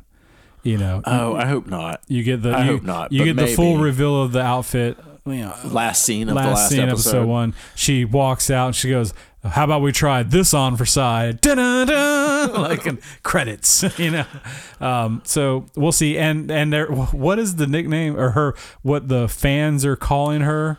Oh, what did it? Oh gosh, I forgot about that because it's so bad. It's so terrible. It's so bad. Light girl or sparkle girl. It's whatever the mean girl, Zoe, called her. at the lunch table or whatever when she was telling the story because someone asked. Because like Zoe is really riding the social high of being saved by Miss Marvel. She's got all these, fans. And there is the cool scene where she gets kind of brought in by the superhero investigation unit. And they're like, he's like, oh, we're such a big fan of yours. And, we really love you. Who is she? Essentially. Miss Marvel... that part was fun too because like they didn't catch her. Yeah, they weren't able to catch her. Like they probably caught tons of superheroes, so she was able to get away. And you get your cool little twist that the boyfriend, not the boyfriend, but the love interest, the guy, new one, yeah. Turns out probably is her cousin, and because he's like, I want you to meet my mom, and that's probably her auntie. That's maybe who she saw in that like otherworldly. Yeah, we gotta find out on that. Maybe that's her grandma. Yeah, I don't know. Grandma, it seemed weird. Grandma looks good. Yeah, that's a grandma. She looked very young. So we'll see. I'm curious. Like I said, I definitely didn't hate the episode, especially now like, looking back on it. It was a perfectly fine, fun episode. Maybe I didn't have a lot of flash. I was wanting more. And it seems like when we have these shorter seasons of shows, you kind of need a little bit more flash because you don't have as much time to just do this. But we don't know where they're going. We don't know what the end thing is. So with a lot of these things, Boba Fett was one of them. I enjoyed it the whole entire time it was going on. And then by the time I got to the end of it, I was like, okay, there were some really good parts of this. Wasn't a great series though. Yeah. So you can kind of look, I'm a person that likes to look back on it after everything's out to see where were they going with this? Did they accomplish what they set out to do? All right. I think that wraps up the shows. That's what we watched. Let's talk about the news. There we go.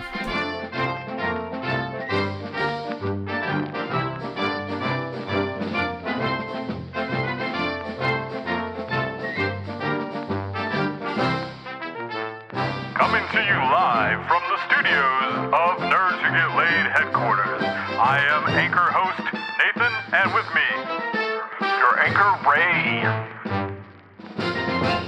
Top story of the night. What the literal fuck, Ezra Miller? Man, I think since we've been back, I think we've talked about Ezra Miller on every episode. Yeah, the guy's lost his mind. Yeah, it's the easiest thing to put out there. So there've been a couple of things this week that have happened. Because of course he had all those fights and everything in Hawaii. The alleged grooming came out. Apparently, he went into hiding because the courts want to, serve him papers and talk to him, find out what's going on. Yeah, and they can't find him because he just like jumps around from place to place. And I also didn't know this. Actually, weirdly, Christy knew this. He's in a relationship. I can't remember what it was called. It was like a quaddle. Oh, a 5-person relationship. Oh. Is what he's in. So this dude is every way weird that you can think of. Yeah. Well, I mean, if you're in a 5-way relationship, I guess hats off to you. Please let us know how like that works, how you stay sane. But hiding from court, posting and taunting people. Yeah, he posted stuff on Instagram, like memes of I'm in the multiverse, you can't find me, like all this stuff, and then deleted their Instagram. So yeah, his lawyer is probably like, the fuck are you doing? Does this guy have a lawyer? I don't know. Then I think today Warner Brothers in DC said, yeah, we're probably not gonna work with Ezra in the future. Surprise. I mean, that was a big surprise. They had already said that before all of this stuff really hit the fan, that there's nothing they can do. Like if we're going to put Flash out, we can't replace him. It's too far in. We'd have to reshoot the whole movie. Which I know they had said that about Amber Heard, but apparently they are making the changes. I thought they were just cutting her though, but she's not. Well, they had cut it down to 10 minutes, but apparently they might be going and doing reshoots and just replacing her all the way. That's a lot easier than the depending title character. Yeah, depending on how bad though this gets. Yeah. And also, like, I will say, I have not seen the public lashing out as much as they did. Amber Heard was like, oh yeah, well that was it was everywhere. I have not seen as many people calling for like his head. Yeah, I just don't see this doing well. Well, I guess that's what I mean. Is I don't know how much this would actually affect the movie overall. Like. Yeah, it might. I'm definitely not saying it won't. To me, I'm like, well, you guys really picked the winner here. Yeah. But I was reading something. I think it was an interview with Mark Miller, who had worked with him before, and was saying, this is not the Ezra that I worked with. I worked with him for about a year, and this is not the guy I know. Something has happened, and something has caused him to snap. Well, it sounds like a lot of drugs. Yeah. Quapple. I mean, like almost like cult, like, behavior going on. Because I'll be honest, besides the grooming issues, that one is like a huge red flag. Oh yeah. But like the other stuff would never stop me from watching. I think he was 23. Yeah. Being 23 and being friends with a 12-year-old. It's fucking weird. That's a red flag. Yeah. Exactly. Because the other stuff would never have stopped me from going to see Flashpoint. He's just being an asshole, slapping people. Yeah. Like, to me, that's like a thing where it's like, all right, this dude's a dick. They probably shouldn't work with him. Yeah. Grooming is like that different level of like, all right, this dude's a piece of shit. I cannot support this. Yeah. So I'm glad that DC's like, they're breaking away from it, going, hey, and I think you had pointed this out. This is Flashpoint. That actually opens up so much possibilities of they can just get a new Flash and be like, hey, this is part of the Flashpoint. Yeah. You guys remember, right? Like they'll go shoot a scene with another handsome, young, unknown guy that they'll make sure is mentally stable. And be like, all right, man, you're Flash. The guy you can't go to Hawaii. It's in your contract. Never go to Kauai. Yeah, because the guy that plays Flash on the WB, everyone, I don't think he's a great actor. I think if you put him on the silver screen, he ain't gonna live up to everyone's expectations. Now, he was a perfectly fine Flash, especially for the show. I love him. He's very wholesome. Yeah, is the thing. And honestly, that's what they need right now.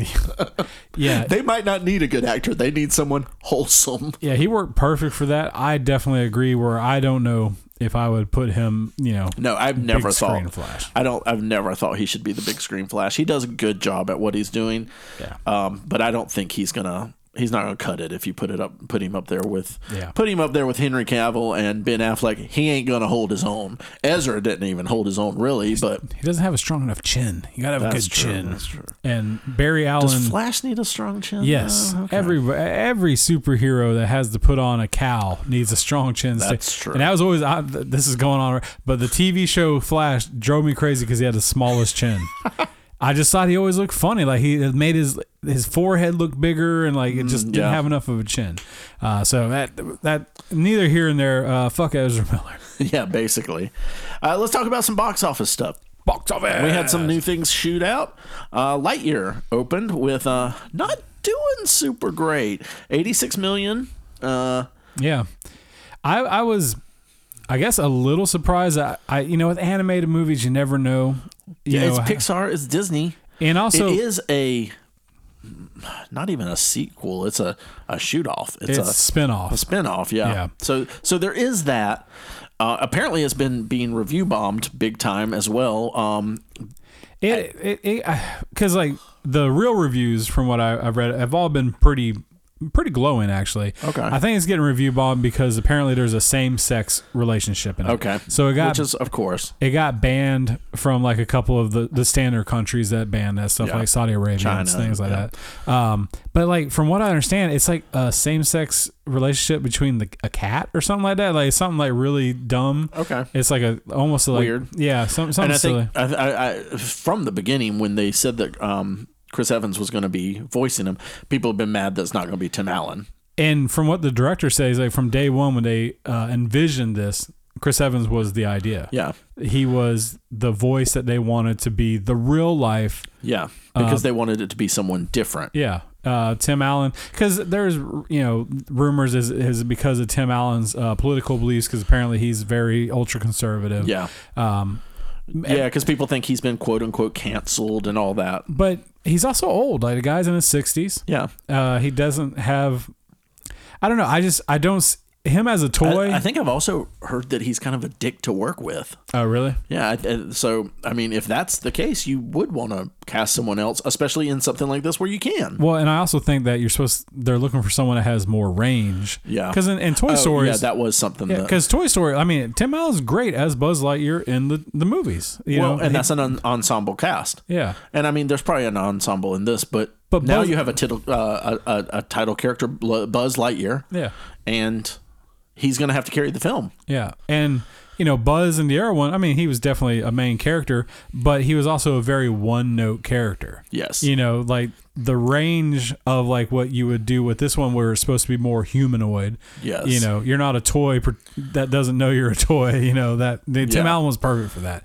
So, hey, was there other stuff going on? Maybe. Who knows? Chris Evans as Lightyear, actually, when I heard it, I was like, that actually fucking makes sense. That works great. I get it. Yeah. 100%. The trailer actually looks really good. It's one of those movies I wouldn't mind going to see. You got, because it's also got Josh Brolin as the villain. So you got, of course, you got Thanos and Captain America, you know, and the villain's a giant purple guy. So it's fucking perfect, you know. You also got Takiti, Wakanda, or I can't remember his name, Wakanda Forever. Taika Waititi. Yeah. You know, he's in it, and he's a great voice actor. He's got a fun voice. So it's a movie I want to see. I did read the article on it. So they say there could be multiple things that are kind of influencing it. It could have a chance to still get its legs and, you know, expand out. It just didn't have the launch that was projected. Yeah. Because also you got the summer. This is the first summer when most of COVID restrictions are completely gone. So people are going on vacations. They're going out. Theaters are coming back, but like for a kids movie, it might be where they're not there yet. Yeah. Opposed to Jurassic World or fucking Top Gun, man. We're still talking about Top Gun, man. So apparently this week Jurassic World passed the 600 million mark, and Top Gun is nearing the 900 million mark. That's going to make $1 billion, I'm telling you. Yeah, no, easily, yeah, especially at this point. But also, can we talk about how we have a Toy Story, a Top Gun, and a Jurassic Park in the theaters right now? What is this? What year is this? What year is it? The thing that is blowing me away, and if you've seen the movie, please reach out to me, is people fucking are saying Top Gun's amazing. Not that it's just a good movie. Yeah. Like, like on Reddit threads, I've read multiple ones. I showed you a screenshot because it was blowing my mind. Is people were like, yeah, I've heard it's good. I went and saw it. It was amazing. Wow. See, the first Top Gun isn't even, it's good, but it's not that good. People, and like, you know, and I would say Reddit's one of those ones where like it's give or take, but like multiple different threads, it's all the same of people just raving about it. I don't get it. I mean, I guess I have to watch it. I'm not going to the theater to see this. So I'll be honest, can't. I didn't even watch the trailer for it, so I have no idea. I can't remember if I did or not. I've seen trailers come up. The only thing I saw for it was, I guess in certain theaters they have 2 extra screens and they do this giant panoramic view in the. Okay. And so like watching that, I was like, that seems like almost like a theme park experience where I'm sure that's really cool. And I think that leans to a big part. People are like, it's something you haven't seen in a long time. Like the action, and Tom Cruise makes a great action movie. He does. He is, even his bad movies are still enjoyable. Yeah. But, and here's the thing, but people aren't going, hey, it's a great action movie. They're saying this is probably one of my favorite movies of all time. And I'm just, and hey, maybe they're hiring great PR people that are on, you know, like Reddit. On Reddit, but like, I mean, I'm seeing it on Facebook. Like, where if I click on anything with Top Gun where there's articles about it, every comment is raving about it. Man, I'm barely seeing any of them going, this is overrated. Listen, if you're out there and you've seen Top Gun, the new Maverick one, we need to know. Let us know in the comments. Is it this good? Is the hype real? Is the hype real? I have no clue. I'm honest. It's blowing my mind. I might help it get to $1 billion if I could sneak away by myself just to go see it, just so I could be like, what the fuck are you guys talking about? Or guys, all right, I get it. Fucking, I'm on board. I just shaved off my beard and I got a mustache. I'm a fighter pilot too. Kenny Loggins, I got it rocking in the free world Well, in I the will car. always have Kenny Loggins rocking. So yeah, that honestly, out of all the box money office stuff, the fact that it's at Blowing my 900 mind. million and people are loving on it, baffled. yeah, this will absolutely hit $1 billion. Yeah. Oh yeah. There's no way it's not going to. I think it's only in its third week. Yeah. It is not losing steam, and that's the other thing is that it just continually word of mouth is doing really good for it. Yeah. People are fucking loving it, man. This is the first $1 billion movie in how long? Gosh. I don't know. That's actually a good question. Let's move on. I'll We look don't that up. know. You're going to look that up? I'll look that up. All right. So we also got an announcement. It was a very teaser is that's being kind. But Knives Out 2, Glass Onion, it's going to be a Knives Out mystery. This is Rian Johnson that did the Star Wars that everyone loves so much. But the first Knives Out, guys, if you haven't watched it, Amazing. real good, real good. It's supposed to be coming this holiday season. Daniel Craig, Edward Norton, Catherine Hahn, who you would know from WandaVision if you watched it, and Parks and Rec if you're a huge fan of that stuff like we are. Leslie Odom Jr. From Hamilton. Aaron Burr for the people. Yes, yeah. Jessica Henwick, who is Colleen Wing from Iron Fist. Kate Hudson from one of my favorites, Almost Famous. Yes. And Dave Bautista. So this is, I mean, the last cast was excellent. They always do a great ensemble. Yeah. Knives Out, like, so the one thing I've learned about myself is I love a really good murder mystery. I love a good murder mystery movie, and they're very far and few between. They really are. And I get it. It's a kind of a niche thing, or maybe not a niche. It's just hard to do a good one. Yeah. You got to have it. And Knives Out was great. I love the like Murder on Orient Express and Death on the Nile were very fun, beautifully shot movies. So when I heard that they were going, because Knives Out was definitely an open and shut case, like no need for a sequel, but instead they're doing exactly what they should do. They're taking the main detective and they're putting him into another case. Yeah, and that's I'm beautiful. And I'm here for it. Yeah, Daniel Craig as this weird Southern gentleman, it just works, man. He's enjoyable. it was definitely one when it came out. I felt like it was a surprise. I didn't expect it to be as good as it was. Oh, well, like I said, I like a good murder mystery. I think I went opening week and I was 100% bought in, thinking that was going to be good, and it lived up to the hype. I've watched it a few times actually. Like I really enjoy it. Yeah, it's also shot really well. I want to say I don't rent things. I think I rented this one for us to watch it, and it was great. It was worth it. If I did, if I didn't, it was still worth it. So yeah, Knives Out 2. Hey, bring it on. I'll be there. I'll make sure to go to the theater and help you get to whatever you need to get domestic. YouTube. I did look up real quick. No movie has touched $1 billion this year. Yeah, this year. Doctor Strange is the closest at 942. Okay. But you got Top Gun that's at 885. That's where it is exactly. Okay. So it's still got a little ways to go, but it's getting there. I'd be hard to see. Well, no. Let me Morbius made over $10 billion. That's true. I apologize for the incorrect information there. All those Morbin bucks. Besides Morbin time. The interesting thing is Doctor Strange made a lot more foreign than it did domestic. Really? Top Gun, though, is making more domestic than foreign. And then, that foreign market, man, that's where all the money is at. Yeah. Looking at this stuff. All right, yeah. Sorry about that. All right, well, we're getting a Disney live action. That's one of the things they're just doing right now, going through every bit of their catalog. Legally, they have to. Yeah, apparently they started this. They're gonna end it. Hercules. We're getting a Hercules. Were you a fan of the cartoon Hercules? I like the movie. All right. It's one of the ones I've never seen.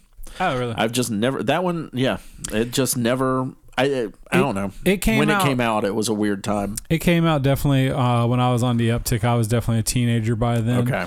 But I probably rented it because I always have a soft spot for animated movies. Even as a kid, it wasn't one of my favorite. I will say, as I've gotten older, I actually think it's became a more favorite to me because you got Danny DeVito, you got James Wood. He plays Hades, and he's probably one of the best villains. He's not one of the best villains ever, but like Hades as a character is very, very enjoyable. Yeah.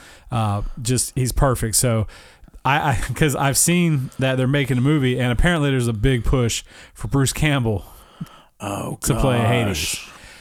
100% though, I'd be surprised if they don't bring James Wood because he will always do the voice. If they do like a TV show, he'll do the voice. He still does it. He does when they make video games, he does the voice for it. He loves playing the character. Okay. So I actually would almost put money on that will be James Wood playing Hades. I wonder if that's a thing because they don't really do that much, like bring in the voice person to do it. I think it's if the person's willing to do it, because a lot of times doing like animate the cartoon or doing video games for a lot of the big name actors, that's below them. Oh yeah.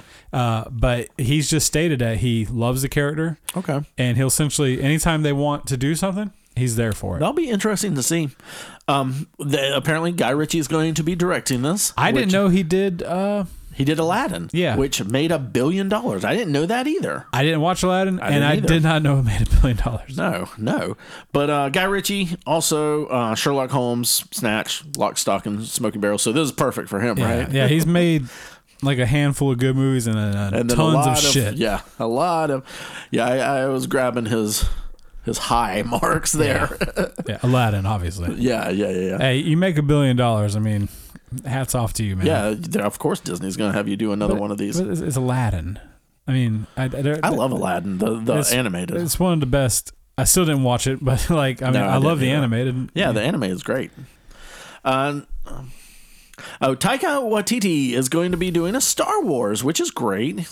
We always want more Star Wars. What do we need more of? Star Wars, of course. I like this though because I like Taika's movies. I like almost anything he touches. We talked about that the other day when we were talking about Our Flag Means Death. Yeah. But he specifically does not want to do anything with known characters that are already in Star Wars. He wants to do new characters because he didn't specifically say this, but he said if he did characters that were the same that have been done, it makes the universe, the world, feel small, and he wants to expand it. Which I love. To me, the Star Wars world has been played around in so much, but it's always the same handful of people. We've talked about this ad nauseum. That's not right. We've talked about this a bunch. The Skywalkers we're done with. Yeah. We're over this. You've done it to death. I love Luke. I love the story. I love Anakin. Love the story. I want more. I want something different. Yeah. Well, it's just like, oh, we're in Star Wars. Where's the Empire? Yeah. Where's the rebels at? Just you know the rules of the world now. So it's like, all right, give characters that just live within that world. And obviously, by law, you'll have to make some references. Absolutely, yeah. But that's You're gonna have to have R2 and C-3PO in the background somewhere. Chewbacca walks by. Yeah, I do a terrible Chewbacca, but I like obviously his voice and the way he approaches stuff, the way he directs, and just even like the way he designs things is very bright, colorful. He has a really good sense of color, and how to build stuff. So. I'm curious of how big the story would be, or if he would make it a more small. That's what I'm wondering. And again, watching through the the Rogue One and Solo recently, other than those two and of some of the cartoon stuff, it's very seldom that you get Star Wars without Jedi. Yeah, it's not something that happens a lot, which I think is. An interesting thing. So I'm wondering if that feels like something that he would be into. Let's do a Star Wars without a Jedi. Yeah. Or will he do something in another entire different time era with Jedi? I could go either way because he does like his characters, his different characters. Give me that lone samurai Jedi that Yeah. roams town to town. Yeah, I'm fine with that. Bounty hunting. Just take all the good stuff. He's a bounty hunter Jedi. Yes, going town to town. Town to town, taking out bad guys. Yeah, We'll see as this keeps developing, and if he stays with it. Obviously, you know, a busy man. and directors leave over visions, and I feel he's one of those directors that probably has a very strong vision. Yeah, But he has worked with Disney in the past with Marvel, and he's got a track record with them already. so hopefully, And they've seen what he can do. So I think they'll leave him alone to a certain degree. fingers crossed. Yeah. One Punch Man. We've talked about this. We're not huge anime guys. Have you ever watched? I love One Punch Man. Do you really? Yeah, I've watched. Okay. It is one of the funnier animes that I've only watched a handful, but I mean, the name says it all. Okay. If he'll punch you, you're gonna die. Okay. But like, you know, to give you the quick premise, and I've only watched the first season, so I'm not like deep into it, but the animation's really well done and the story's great. You have this guy who's very just unsuperhero. He's this bald guy, not in great shape, but he packs a hell of a punch. So he meets this cyborg who like is just like, oh my god, please train me. I need to know how to become as powerful as you, because I mean he's taking out these giant monsters that are like coming to attack. He's like, are you sure that you're really willing to learn the way? He's like, okay. He's like, every morning I do 50 push-ups. After that I do 100 sit-ups, and then I run for 5 miles. And he's like, wait, that's just a regular workout routine. He's like, well, that's what I did to get this strong. It's like that's like one of, so it's like that type of humor. Gotcha. It's extremely funny, and then I love the world that it is because it's fucking crazy. It's just a crazy ass world. Okay. Highly suggested it. Like even to you, it's honestly been one of the ones that I've seen that I'm like, I can maybe get into this. Maybe I'll try it. It's one that I can say that you can do the first episode. You'll know if you like it or not. Okay. Fair enough. You don't really got to dive in. It's out there on its own. And if you watch the first episode and you get a couple of chuckles, then you're probably gonna like the entire show. Okay.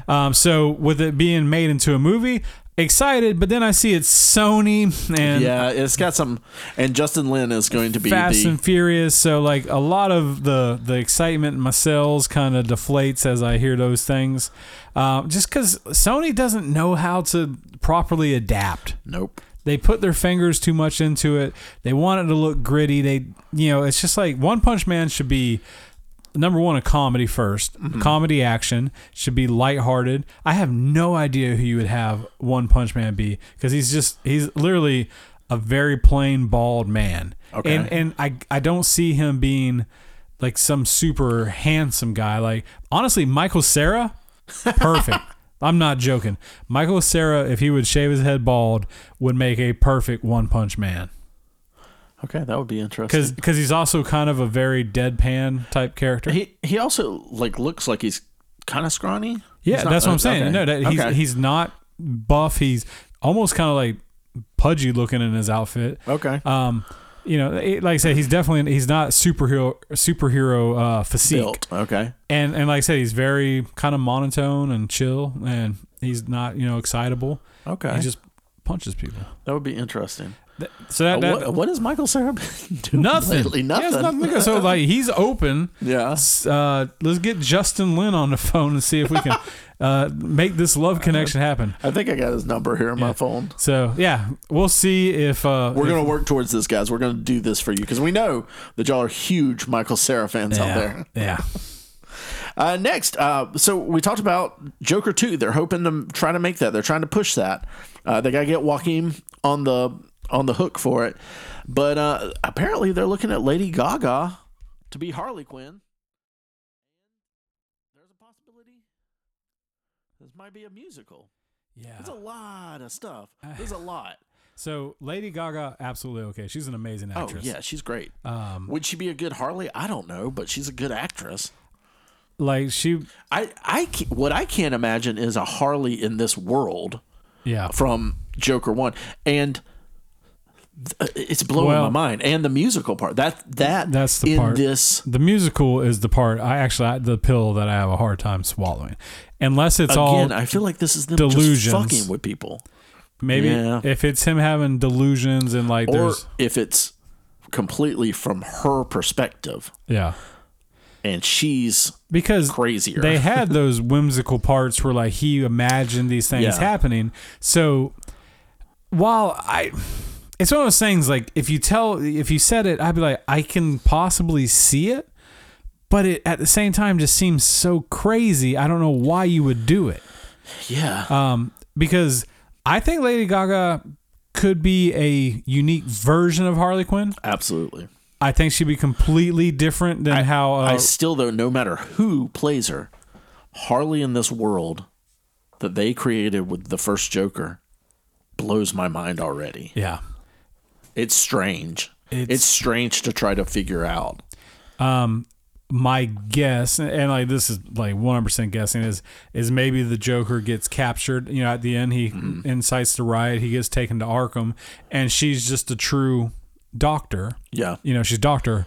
Harley Quinn, and maybe Harley Quinzel. they start having the Their mental- sessions and all that. yeah, and they're having these weird fantasies where they're breaking out in song and they're talking stuff, and that's going far. But even then, like I said, weird.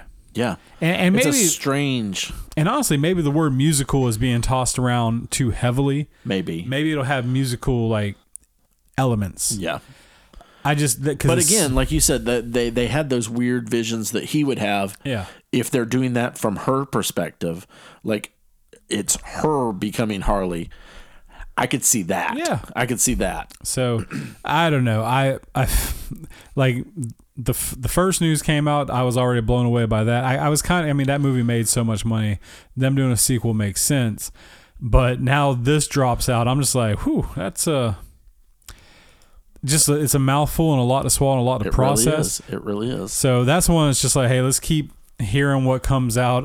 Let's hear if Joaquin says yes, because I don't think that dude. Well, no, actually he can sing. He did Johnny Cash. So Yeah.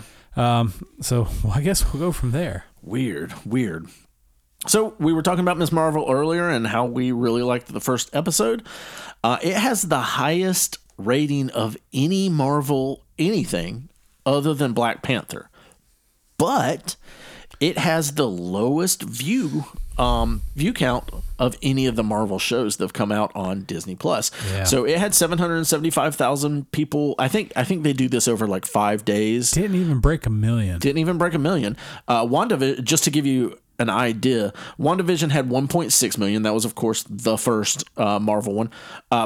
Falcon and Winter Soldier jumped up to 1.8 million. Loki had 2.5 million. Which makes sense out of all of them. Biggest character. Yeah. Hawkeye, 1.5 million, and Moon Knight, 1.8 million. So this is dramatically lower than all of the, even the lowest one, WandaVision. Because, so actually my initial read was I was actually surprised of how low everything was, period. Oh, okay. Well, Disney Plus, I mean, honestly, with streaming, this is number one Disney. These are some big shows. And keep this in mind. These are not official Disney numbers. They're not official, but I think they have a pretty... This is a good estimate. Yeah, pretty decent estimate. I would have thought, because like you got to think, you go back to like old TV shows, you know, when a show dropped, you know, they were like 10 million was like, that was a medium show. Well, but also when shows dropped, if it came out on Thursday, you watched it on Thursday when it came out. This, well, now that we do the streaming thing, you can watch it now. But or this you is can a wait different faction of fans. It is. And that's because you also have Obi-Wan, who's like probably it's been the most viewed period. Yeah. And so like that means that obviously it's broke Loki at 2.5, so they have the subscribers. Yeah. I was very surprised that it did break 1 million. I think I think it's got a few things working against it. I think it's gonna be fine. I think they're going to have the viewers that they need. It's going to have some more word of mouth. I think some people are going to wait till it finishes to see, was this actually worth it? It's more based on kids. It's like more of a kids thing. And this is other than a comic book person, this is an unknown character. It's an unknown character that also in comics hasn't been around that long. Yes. But you also have Moon Knight, who was the same thing, hasn't had anything in the MCU, but you had Oscar Isaac, who is a powerhouse. So this doesn't have any of that. So I can definitely see it being low now. I don't know. I'm still surprised, honestly. I am too. They put because there's a lot out there for it. Like, Yeah. there's a lot of build up. It's if you go to Disney Plus, it's one of the first things that splashes on there. Yep. That and Obi-Wan. And honestly, because to me, when I think Disney, and you think this is targeted towards like teens and stuff like that, this is exactly the main target audience of Disney. Yeah. So the fact it didn't break 1 million, especially with it being the highest rated show, Yeah. like it's very confusing to me. Not even the highest rated show, but the highest rated Marvel anything. Yeah. With the exception of Black Panther. And I feel that's always skewed because I don't think it deserves to be the highest rated of all the shows. I think it's the first episode was extremely well, but out of all the Marvel stuff, I don't know. Like some of them, I'm the same with Star Wars that I am with Marvel. So I like all of it. That's not really true. But I don't know. Like some of these other ones, they're good. They're fine. Well, like I said, but if you're saying out of all compared to the movies and stuff like that, I definitely don't think this earns top, the top review of all there. time. No, I think that there's other elements that are influencing especially when you have things like Captain America: Winter Soldier and Endgame, not even Endgame, Infinity War. Like there's definitely better stuff than to this me. out there. This show is on par with Ant-Man. Level of fun, intriguing. It's enjoyable show, but it's not that deep. Which it's not that heavy. The critics that are doing stuff like reviewing this have probably already seen at least 3 or 4 episodes. They released that stuff early to them. I don't even know. Maybe some of the bigger ones have already seen the whole thing. So we've only seen 2 episodes. It could get amazing. We don't know. But yeah, I'm very surprised at this viewership. 775,000, not even 1 million. Yeah. Well, like I said, this was like all over the place. So it's definitely some big news that people are talking about. So yeah, and I do. Yeah, I see people talking about it all over. So it's weird. Well, I mean, because like for a Disney, like especially a Marvel Disney thing, to even break 1 million. Yeah, that seems well. WandaVision came out a little bit after Disney Plus came out, and it still hit 1.6 million. Exactly. And I mean, again, you have really big actors in it. You have established characters. The promotion for that was out of the world. And my only curiosity, but I guess also ties to it, is the fact that you got Obi, and that could hurt it that they're dropping on the same day. I wonder. But even if half of those people stuck around to watch Ms. Marvel, that would put us over 1 million. Yeah. So that's my curiosity. I mean, you have overlap with Star Wars and Marvel people, but not everyone. But here's the thing. If I got Disney Plus, and I watch any of the adult shows, I'm going to at least check it out because they don't have a lot. No. They have a decent catalog of old stuff, but they're not producing a ton of new stuff that that's what I mean. About. Shows like content like that to watch. So we'll see as it, this is actually something hopefully will stay around so we can see what the end result is. Yeah, absolutely. HBO talking about high quality TV. Game of Thrones ended lackluster, but that was their cash cow, so they are milking it. And we got the Dragon show coming out. Found out we're getting a Jon Snow show. So I don't know if this will actually come to fruition. This is one of those things where I think they're tossing it around, kicking ideas out. See what everyone says. Probably seeing what the number one, the hype is, and maybe they shoot a pilot. Okay. Kind of test the waters. I don't know if we'll get a full season. This to me feels like very much what you're saying, like kind of TV show or cash grab, a mini series. Cash grab, is what they're really trying to do. But let's see, how interested people are in Game of Thrones, because one of the biggest things that stood out to me and has been talked about a lot is COVID hits, pandemic's going on, people are rewatching all their shows. Yeah. People are talking about it online. Yep. I heard no one talking about Game of Thrones. No one was going back to watch it because the ball was mishandled. It was so the badly. biggest thing in television when it was coming out. Massive. You couldn't go anywhere. We were invested into it. Big time. And week to week, man, you were waiting for that Yeah. Game of Thrones to come out. And it's one of those things where the premise, the idea of Jon Snow beyond the wall seems interesting, but at the same time, it's what is behind it, because you can't bring the White Walkers. You can't bring those on. So it's just going to be him fighting wildlings? Well, it's going to be him being exiled because he killed Daenerys. Yeah. So he has to be exiled from the land, of course. But that was like, But, I mean, what do you do after that? He ultimately, it was a win for him. He wanted to be a wildling. He wanted to live beyond the wall, as a ranger. So, but my thing is like, or do you introduce, other mythical, creatures for him to fight? That's what I'm thinking. Like, there's so much mystery about what's up there. And now it's just open ended because George R.R. Martin's never gonna fucking finish those books. Yeah, you can just do whatever you want. So, and winter is coming still, so maybe that has more to that. I don't know. Who knows? We'll see. I mean, the new show that they have, the Dragon one. Are you invested in that at all? I mean, right now I don't care. I don't even know when it's coming out. I don't care.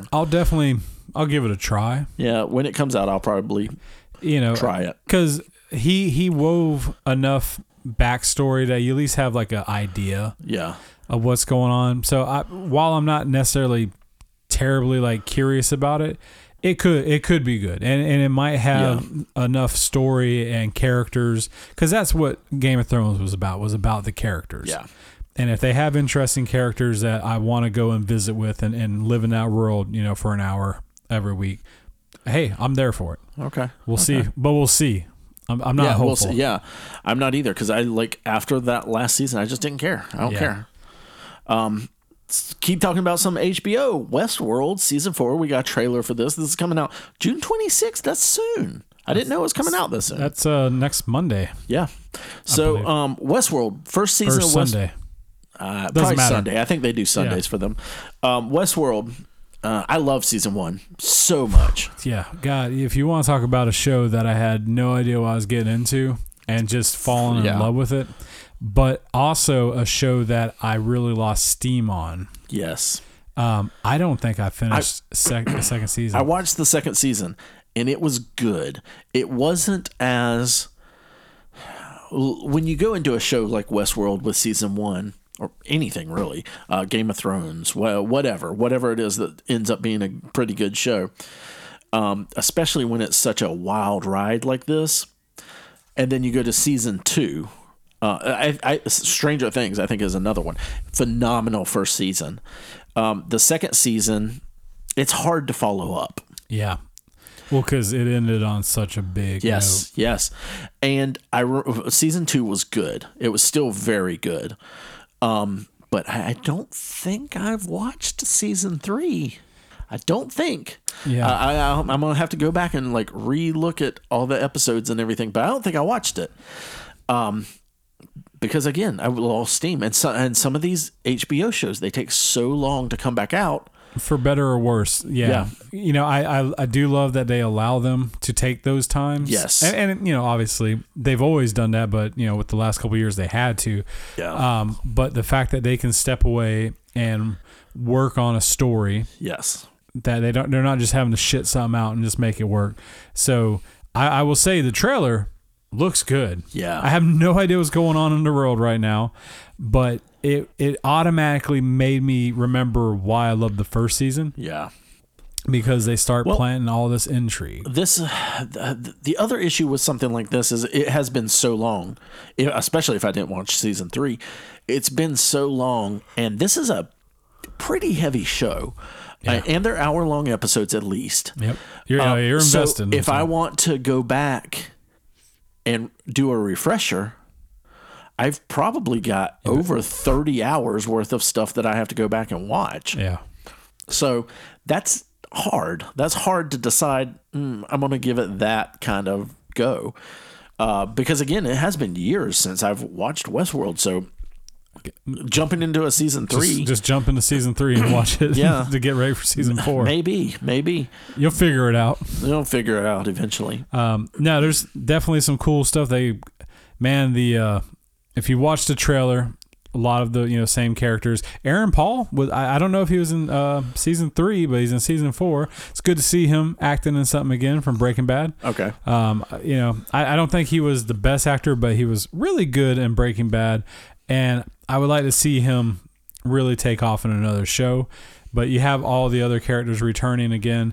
And then, man, really, really cool monster design of this weird, maybe... Oh, yeah, that robot thing with maybe like what the is metal or the muscle looking underneath. Yeah, that looks really good. Really reminds me of that. There's the game's going to slip my mind. There's a video game where you play characters that look almost exactly like that. It's in PS4 and PS3.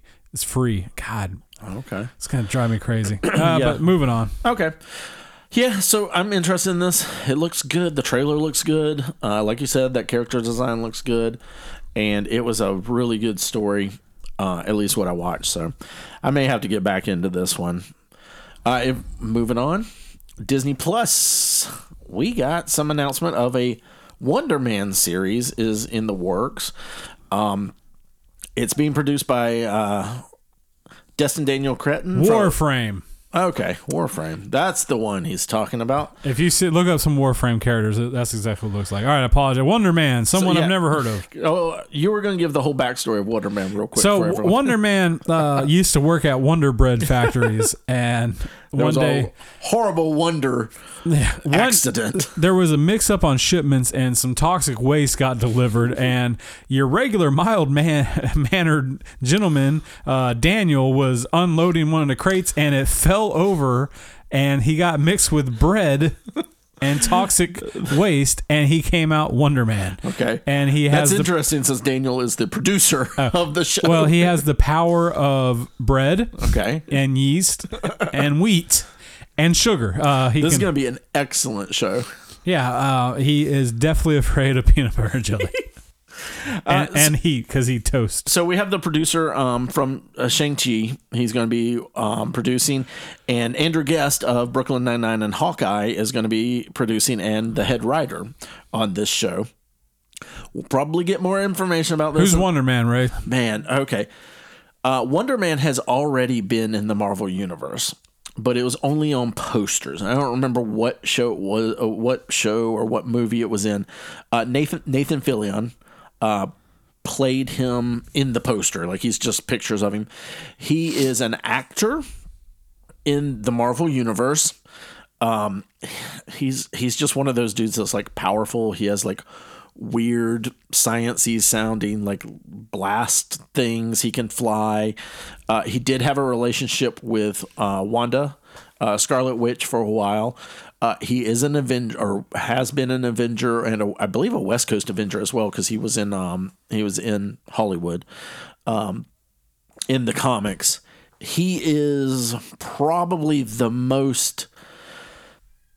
Okay, we still have Eternals, and there's also Guardians of the Galaxy. He's one of the most D-list characters, though, that they have really. So probably comedy is what I'm getting by reading who's on top. So probably. And don't know if Nathan Fillion will actually end up playing him. That would be great if he did, but Nathan's a little old for the MCU right now, so we'd have to see. Hey man, maybe he's just an older, out of work superhero. And I don't see this needing to be one that really winds into all the other stuff. This can be. Oh, this absolutely. That's what I want them to expand the role where he's some D-list superhero that they're like, where were you when Thanos? He's like, oh man, I was fighting, but I was over here at a bank robbery. Okay, so this is kind of fascinating now that I think of it. If I'm correct, again, this is he killed Thanos. Yes, he was Thanos. Just kidding. He was the Power Stone. I believe that his brainwaves were what was used to bring Vision to life in the comics. And so we currently have a white Vision out there that is devoid of all real Vision's whatever he was, because he's dead. And Wanda did have a relationship with him in the comics. So they could work that into it. That could be something that works into it. Like, that's where White Vision comes back in. I don't know. We'll have to see. This is all just like, let's guess now. But we do have D23 coming up in September. I'm sure all of this will be announced and we'll get a little bit more look at it. We've got that, the Thunderbolts. Like, we're getting a lot of like little breadcrumbs. I feel like kind of a long way before. You know, I was kind of thinking about this because not necessarily superhero fatigue, but I think what's really hurting with Marvel right now is like, we feel like it's 10 years ago and we're revamping and having learned all these new heroes.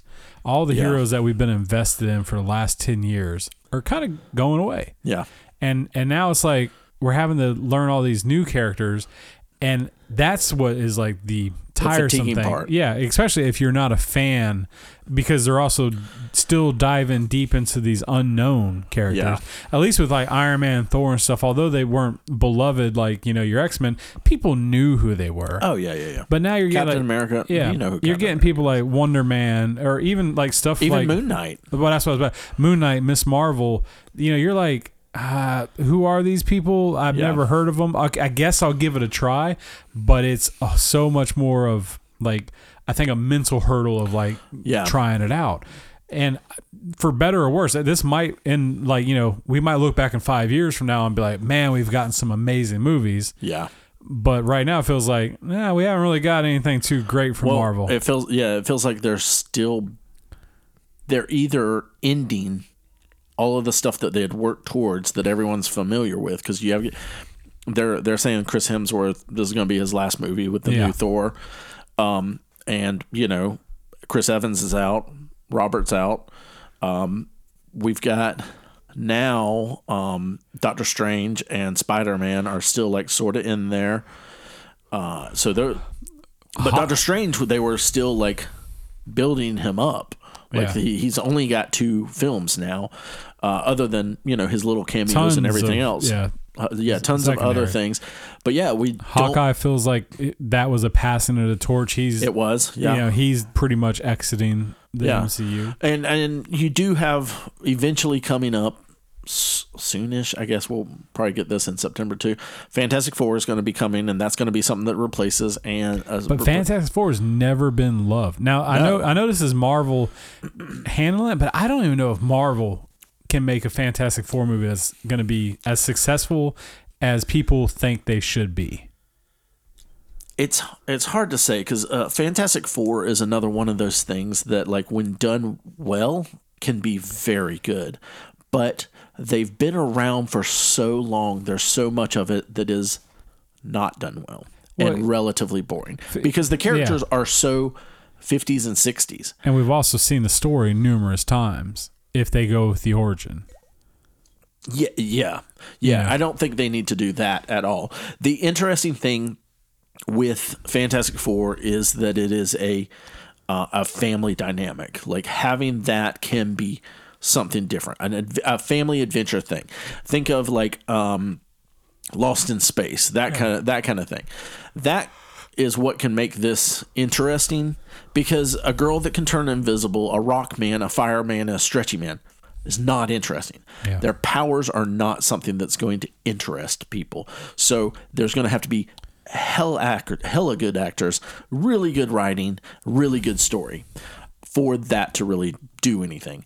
You also, eventually, we're going to have X-Men again in this MCU universe, but right now we don't have that. We have Captain Marvel, maybe Spider-Man again at some point, Doctor Strange, and like all these, like Captain America as the Falcon. It looks like maybe Winter Soldier will still be sticking around a little bit, but like those aren't. There's no like. They weren't staple. The big loved ones. No, there's no like main standing. Well, I guess that's my point. Is like you have Spider-Man, who people love, but also his ownership is so wobbly, wonky, and they've played him up so much as just a kid. Yeah, he's never going to be like a leader right now. Yeah, He's never going to be the leader of something. And he's never been really in the comics. Yeah. And Doctor Strange, I still don't think he's great in solo. I think he's better in the ensembles where he is more of a voice that's on the side, and that they've yet to, especially it's been a couple of years, put that forerunner of like, hey, here's the new leader. Exactly. That's going to like take it felt like it was supposed to be Black Panther. And that's true. And that could have been something that, like, you know, we're missing that point. But at the same time, you know, what they originally had, although you knew Captain America was leading it, you also had Tony Stark. Well, you had Iron Man. I think that's what, like, you have the relatively pure Captain America, good guy, classic archetype character. And then you got this rogue, rebel-y, kind of unlikable, but likable because he's such a dick. Yeah. Iron Man, and they played off of each other well. And I think we were supposed to have Black Panther be the Captain America, Doctor Strange be the Smartass, the Tony Stark, and then, you know, we still have some kind of like Thor goofy. Man, but if that was their plan, I mean, maybe because that sounds terrible saying it out loud. No, I know, but that's what we had going on. No, I know. And but watching it, you didn't think that. Yeah, but that's what it was. But if that's what they were moving towards, I don't know if that would have worked or not. I don't know either. Yeah, that's what we'll never know. Felt like. Yeah. And then now we have that big hole where, like, they had built up this Black Panther for multiple movies, and he's not there anymore. Yeah. And they've said they're not going to recast T'Challa, at least. Yeah. And comic book wise, you don't have a lot of places to go. Like, you're going to have to create or do something different. Well, and it feels like they're trying to take some of these lesser known people and bring them up. Yeah. But I feel fans are resistant also, but at the same time, the stories just haven't been there yet. Yeah. It'll be interesting to see where it goes. And it'll be interesting to see what they announce coming forward. Because right now, Marvel kind of feels lost. Yeah, but the last two movies they've had, we've really enjoyed. We really liked Spider-Man and we really liked Doctor Strange. Yeah, those are gimmies, but that's what I'm saying. But besides that. And then the next one we have is Thor. Yeah, Thor will be good. And then after that, I think we have Guardians. I guess I'm including the Disney Plus stuff along with it. Yeah. So, like, they have some very solid stuff coming up. But what's going to be after that? Because half of these people are ready to go. And I don't think you've got Cumberbatch for a whole bunch more. Yeah. Well, and because Guardians 2, I did enjoy it, was not the same Guardians that we had gotten the first one. Yeah. And I also felt like out of all of like what you had with Endgame and stuff like that, the Guardians were fine in it, but they weren't given the same amount of love that I think they should have, because I think James Gunn has that very specific voice of how he handles them. Yeah. So I'm very excited to see him come back. Yes. Very excited to see the Christmas special because he's talked it up so damn much. Yeah. So, all right, move on. Let's move on. We talked a lot of Disney. There's an Aztec Dark Knight animated film. It's going to be on HBO Max Latin America. He's going to be fighting against Spanish conquistadors. You're the Batman man. You liked what was it, Samurai Batman? Yeah. I enjoyed the art. The story was kind of wonky, but it was very, very. It was a cool experience. Okay. You never watched it? No, I never watched it. Oh man, you're missing out. At least for art. Same with this. The art looks okay. I looked at some of the stills. Aztec Batman design is very cool. Yeah. I like the concept. I think I like Batman when they do them throughout time. I always think that's like just a fun idea. I love that, doing it for Latin America, giving Batman some love down there. If it comes on HBO Max, I might hit play. Okay. I haven't watched a lot of the newer animated movies. I just haven't had the time. Like, they always look good. I'm always interested, but it's just, having that time to go watch it. My problem now with the DC animated stuff is I watched The Long Halloween. I don't remember if I watched that or not. I think I did. Because I read it afterwards, because I'd never read it before. I jumped into it at one point and didn't finish it. But I can't remember what I've watched, because I've read a lot of the things, and then they're titled the same thing, and I'm like, I think I watched Apocalypse War. Did I watch Flashpoint? I think so. So Yeah. I end up not watching them because I'm like, I think I watched that. Yeah. So cool. But not like on the edge of my seat excited for it. Well, let's move on to some other stuff. This is interesting. WWE, Vince McMahon is having to step down. You're fired. Yeah, so Vince McMahon. I love Vince McMahon as a meme life. So, number one, because of this, I found myself reading up a lot on Vince McMahon. Okay. And this dude's fucking crazy. Yeah. I mean, I never really had a doubt that he was crazy. Yeah. You just assumed. But some of the things, so I'm going to share two stories. They're pretty quick. The first one is he hates sneezing. Hates when people sneeze, like you're supposed to not sneeze around him. Hates it even more when he sneezes. And the reason is because he can't control it. Oh, gosh. It's something that's against his like own will. Wow. And he's that like level of like just control freak that he hates it's your body forcing you to do something you don't want.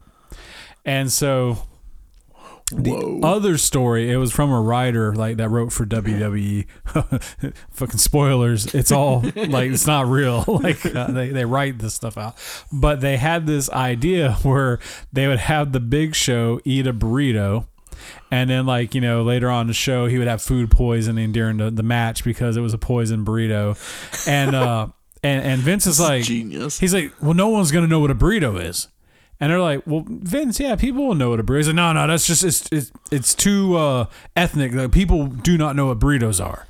And the writer was like, the funny thing about this is, every day at 12 o'clock, his secretary brought him a steak burrito that he would cut in half and eat with ketchup.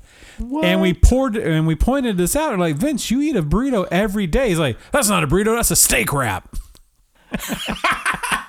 Oh my gosh. And he's like, that's just how cut off from the real world Vince McMahon is. Wow. He's just so inside of the world of WWE, and he's surrounded by these people that like outside stuff, he is completely oblivious. Another thing, this is like just kind of showing how long he's been out of it, is when Razor Ramon came out and had that idea, he completely ripped it off of Scarface. Vince had never seen Scarface or even heard of it, so he thought it was an original character idea and loved it. Oh, wow. And that's why he allowed that. On the flip side, there was a gentleman, I had never heard of him. He had pushed really hard at the height of Pirates of the Caribbean to do a pirate-based wrestler. He's like, man, pirates are very popular. And Vince is like, no, people don't like pirates. Just absolutely refused to believe that pirates and wouldn't allow him to do it. And they're like, it probably would have been like huge with kids and stuff like that. So Vince is crazy. Yeah.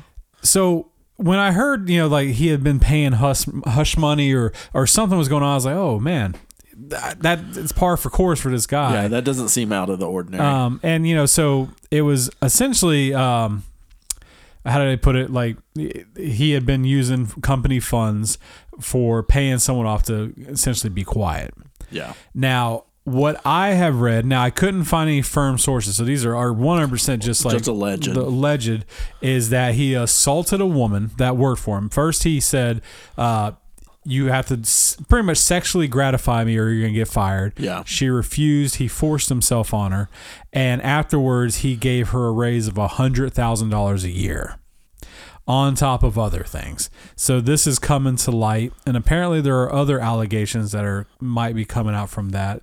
So he is there, he is saying, hey, I'm 100% gonna work with you guys. You guys can investigate it. I'm gonna step down. His wife, not his daughter, Stephanie, is taking the role of CEO right now and kind of running the company as he quote unquote steps out, although apparently he's using this for publicity and writing it into matches and stuff like that. Like he can still appear on the show. Yeah. And so like it's becoming part of the storyline because I mean it's Vince McMahon. Yeah. He's crazy. Yeah. So publicity is bad publicity. So if you're a WWE fan, I would love to hear your thoughts on this. Yeah, we need to know your take on this. Number one, if you've heard some other Vince McMahon stories of how crazy he is, please share them because I was blown away by how wild this guy is. I mean, I've always knew he was weird, but fucking these were cracking me up. And what are your thoughts on, is this good if he steps away from the company? Because the biggest thing I've heard from fans of wrestling is WWE has gotten very stale in the last couple of years.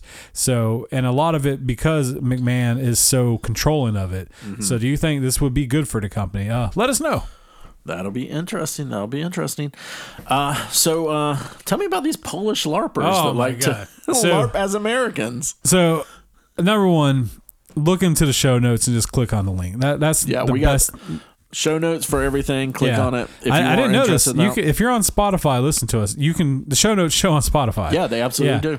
That's my own ignorance, but yeah. So you can find us. It'll say Polish LARPers, but in Poland, they LARP as Americans. Thank goodness. And the pictures are absolutely hilarious because they LARP as the most Americans. Guys wearing wife beaters, eating like Big Mac sandwiches. The girls are all wearing like Daisy Dukes, and everybody's like, smoking cigarettes, or they have fake police come arrest them and stuff like that. They're all carrying like guns. So they have this very, honestly, pretty dead on weird perception of America, but they meet like once a week or once a month, and they just act out as Americans. Man. They do American accents and they talk like this and stuff like that. Like Forrest Gump? Pretty much, yeah. They very Southern American accents. Kind of how Ray talks. Probably. Flamboyantly Southern. Hey, y'all like... Violently Southern. You guys like going over here and planting plants and then beating your wife? God. That's all within it. So it's great. Check it out. It just cracked me up so much. I just wanted, number one, just to let you guys know that or this exists. Google Polish LARPers. It'll pop up, but it's also in our show notes. All right. This was kind of a big deal, I think, because Funko bought Mondo. Yeah. Mondo, of course, they do prints. They do like a lot of like pop culture stuff. MondoTees.com. Yeah. So very popular. They started at a movie theater. Oh, okay. Did not know. Yeah, so it was two guys, and they started selling movie posters. Started working with artists. Started very honestly till Mondo. They very boutique or not boutique. Yeah, that's the right word. As small as it gets as a company, with getting some of the best artists that are out there to some create. Of the Mondo prints are, God, they're so gorgeous. If you don't know what Mondo is, so they do limited edition prints. So when they drop a print, maybe 300 tops, and after it sells out, you'll never be able to get that print again. Without paying out the ass. Yeah, the secondary market's very high on them and the prices are usually, to me, $50 to $75 is what you get to print for. But usually they're going to sell out within a minute. Yeah. Especially for like there's certain artists that like absolutely are going to sell. Yeah. Or certain IPs. And then like I have a King Kong print myself that I bought years ago, and it goes on the secondary market for about $800. Wow. I got the Creature of Black Lagoon, secondary market about $500. Wow. Like they just they're gorgeous though. Yeah, they're gorgeous, beautiful prints, and I would never sell them, but like they're just gorgeous. And I'm part of Mondo groups. And it's insane because, like, these guys, number one, they don't display them all, but they buy professional display cases where they pull out, like, shelf after shelf, like, of the prints, because people are obsessed with this company. Yeah. And as the years have went on, they've slowly expanded. They started doing movie soundtracks, and they do gorgeous vinyl print. Like, the sleeves are gorgeous. Like, you want to just frame those. There's one that's, I think it's every episode of season 1 of Mandalorian. It's all the music on that I've wanted so bad. Yeah. But I didn't find out about it till after it released, and it is hundreds of dollars easily. Yeah, they released Fight Club, and like Fight Club is actually a soundtrack I used to own, it's by the Dust Brothers, one of my favorite ones. And same thing, it dropped. I don't really keep up on Mondo as much as I did. I just ran out of wall space, so I just kind of every once in a while look around. And it got to be so hard to buy them on drop days. Yeah. But same thing. It's not terribly expensive. It's like $80, but I'm not gonna spend $80 on vinyl right now. Yeah. But they also started doing toys. They did Ninja Turtle toys. Those Ninja Turtle ones I've been eyeing since they came out. Those are nice. Iron Giant, and they just keep expanding and doing more and more stuff. So they've really been growing. And so when they the announcement of Funko came, in the groups there was a lot of fear. Because of, number one, Funko is although they started very similar, very small, but they grew to be probably one of the biggest toy gotta be right that's now. out there right now. I mean, like, you go to a con, it's like mostly booths and booths and miles, as you can see, Funko Pops. And I like Funko Pops. I'm not as into them as I used to be. Same. But I have a decent amount of them because I think they're cool. They're fun. They're fun. It's a very unique, cute design of your favorite characters. So when Funko bought them, people were like, oh, what's going to happen? Well, luckily, Mondo did make a release. They put it out there. They still are all, like, the owners are still part of it, the same creative group. All this really is now they have the backing of finance to really do the things that they want to do and grow. I was surprised to see, I think in the article you sent me, it looked like the Mondo is only like 20 employees. Yeah. That's insane. They're small. They're a small, very small company. And so, like, Funko buying them, like, honestly, is just adding to Funko's portfolio. Yeah. But also it's giving Mondo... The pop stuff can only last for... Well, people keep saying that. It can only last for so long. Well, and Funko, like, they've expanded in numerous things. They do shirts. They have... board games. They do a lot of board games now. A lot of board games. They have other brands of toys that they do. So, I mean, they are constantly out there. Just most people, when they hear Funko, they think of the standard, little big-headed, big-eyed dolls. Great documentary on Funko on Netflix. Please watch it. Anyway, so Mondo, though, is saying... nobody was laid off. They are essentially still the same company. It's just now they have money to really do the stuff that they've always wanted to do. They just didn't have the capital. And Funko is just kind of more like the parent company. So Mondo will still be Mondo. Funko is like, part of their portfolio. So my guess is they probably bought a huge chunk of them. Or, like, I don't know the details of that, but... Yeah, that hasn't been released. But they the way they spoke, it sounds very much that they're still in control what they're going to do and how they're going to handle their business. Well, that'll be great because that was something I was definitely, when I first saw this, I was like, oh no. Well, because Mondo's so small, so when I heard it, I was like, man, that's very interesting. Yeah. I want to see what kind of comes out of it, and my hope is just that we see, like I said, Mondo doing more. Because what you would see is they would do drops, and then they're kind of quiet for a little while, and then they do some drops. Because obviously, if you're paying these artists and the prints, because like they hire, I'm telling you, the top artists that are out there. No, this stuff is gorgeous. The same thing, like if you're with Funko, you can find anything that you're into. They're going to have a pop of it. And this will probably with help. Mondo, the same thing. They have so many prints of so many things that like we're into as nerds. Yeah. They've had X-Men prints. They've had Ninja Turtles prints. They have Batman prints. They have Back to the Future prints. They have Ghostbuster prints. Like any of that cool stuff, they have something for. Even like you said, Fight Club. Yeah. Even off into just like movies that people like, Jaws. A lot of movies they do. Yeah. Like you pretty much name it, they've done it. But if anything, this will allow them to get more IPs. Yes. Maybe shows. They never really do a lot of shows, things like that. So this is just going to help them have the power to make those connections. Yeah. So cool. This is good news to me. Yeah. Oh, awesome. All right. Well, we're wrapping it up. That's it for the news. Right. News is done. At 2 hours and 27 minutes. Yeah. All right. So do you want to do the mailbag? If you want to. All right. Then you got a weird fan theory? I do. Okay. All right. So you guys both have new-ish babies. What is something nerdish that you want to instill in them? Okay. I guess Elliot's not a baby anymore, but he's still young. And used to, when I was putting him to sleep, we would just sit there and I'd like give him his bottle and we'd watch Mandalorian. That was one of the things we would do. And then I would always put him to sleep because he went to sleep later, and we'd watch Clone Wars together. That was when I was going through all that.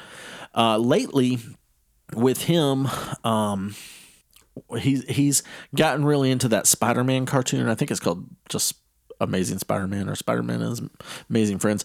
The younger one on Disney. So that's been a lot of fun with him enjoying things that I used to enjoy because I grew up on the old Amazing Spider-Man cartoon. With Mayday, she's still really, really little. But things like I'm really encouraged with things like Miss Marvel. Like that'll be something very fun to watch with her one day. And like it would be fun to have them like cosplay and stuff. I'm not a person that like really cosplays ever. But I do enjoy like making things. Cause I do the 3D printing and all that. And I've done some sewing before. So I think it would be kind of fun to do that for someone else, like a little kid. So yeah.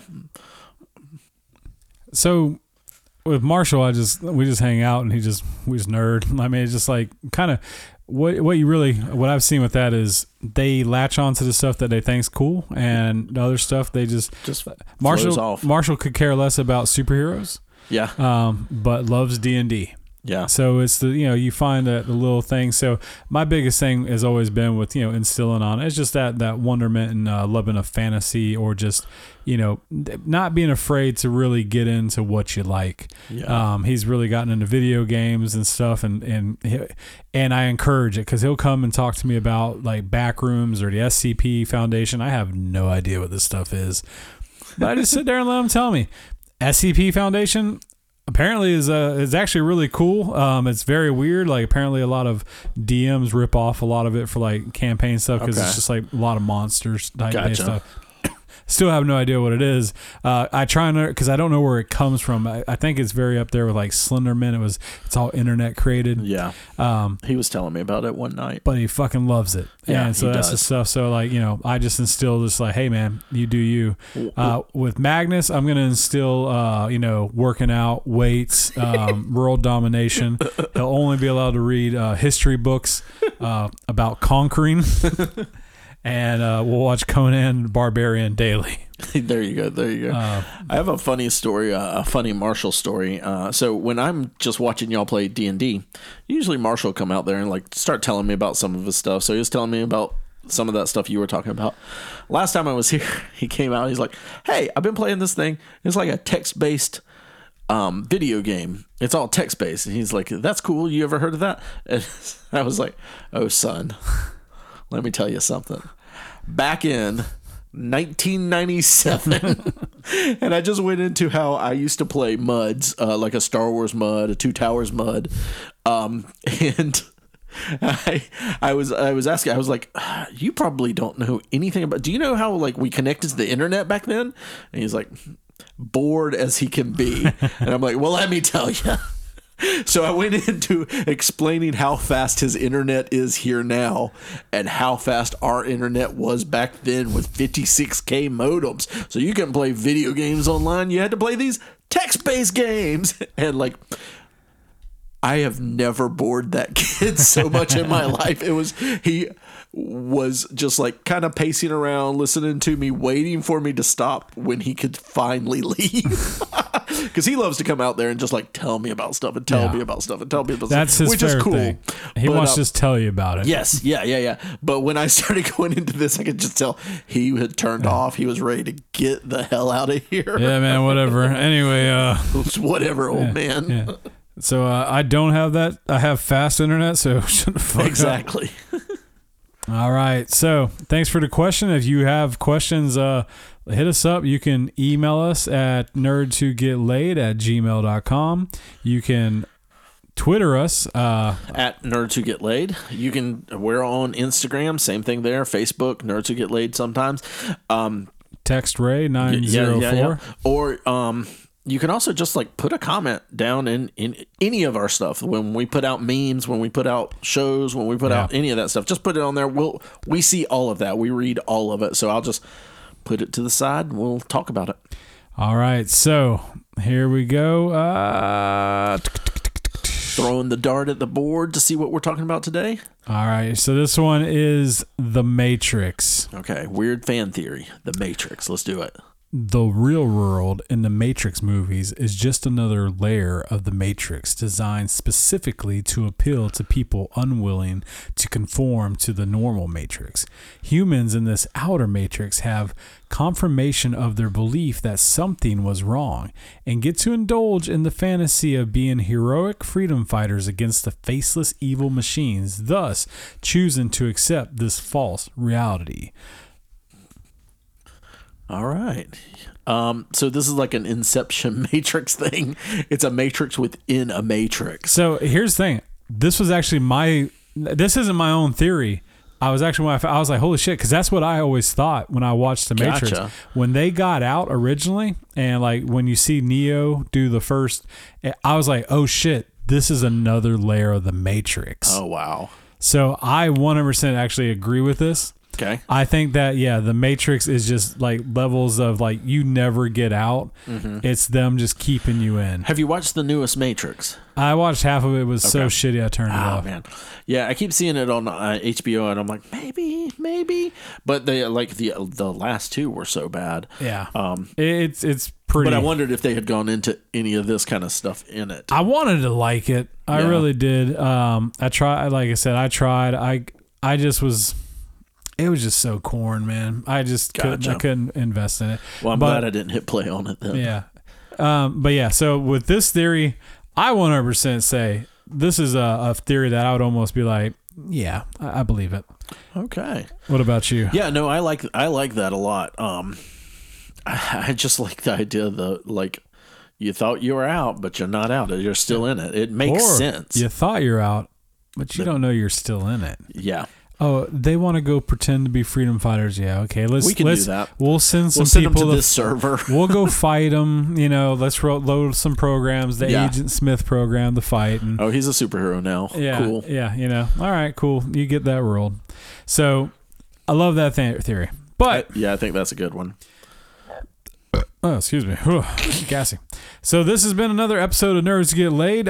We were, still just talking. We're a couple of gabbers. Yeah, we are. So we did have this, and we would love to hear from you. We're thinking about splitting it up in 2 different episodes. We'll do one episode where we just pretty much talk about the news, and the other one will be about all the other things we'd like to talk about, shows, fan theories, all that. We'd love to hear your insight.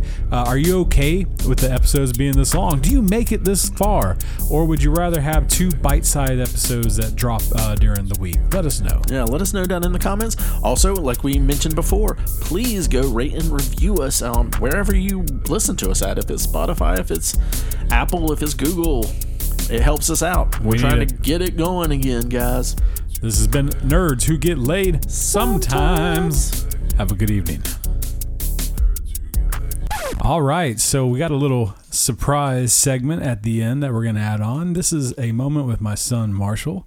Marshall is 10 years old, or about to be 11 on Saturday. Correct. And I think we're going to talk about things that Marshall likes. These will always be little bite-sized nuggets.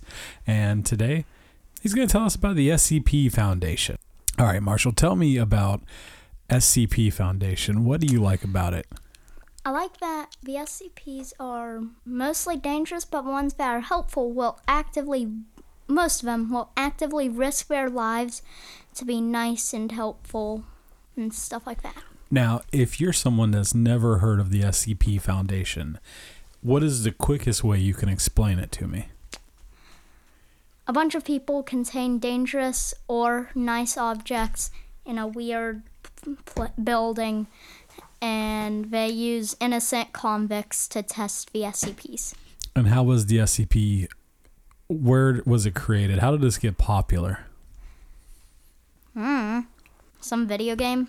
So there's an actual video game? Yeah. There's a game you can play of the SCP Foundation. Is it Roblox or is it something like an actual game? There's Roblox games, actual games, And yeah. Okay.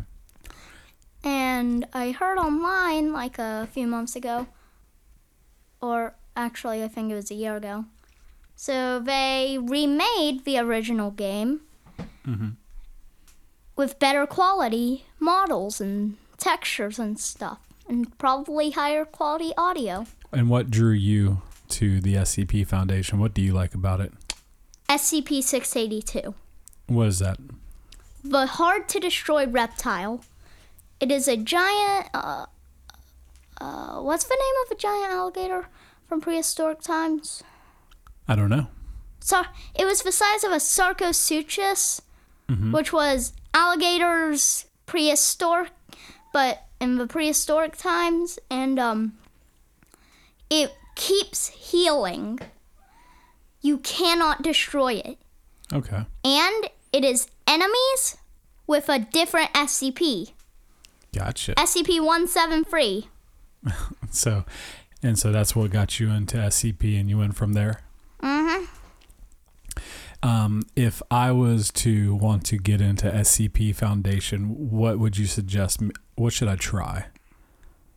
Like, what do you mean by that? How would I go about just learning about SCPs and learning all these different characters? There is a YouTube channel called SCP Explained that has simple animation, facts, and things that supposedly happened in the Foundation concerning the SCPs and the D-Class, who are the convicts, and the researchers and guards and MTF and other things. Okay. So start with YouTube, and then what games do you play that have SCP Foundation in it? Well, there's a lot of cheap mobile games to start. Uh-huh. I mostly play SCP games on Roblox. Okay. And one more time, SCP stands for Search, Contain, Protect? Secure, Contain, Protect. All right. SCP Foundation. This has been a moment with Marshall and Nathan.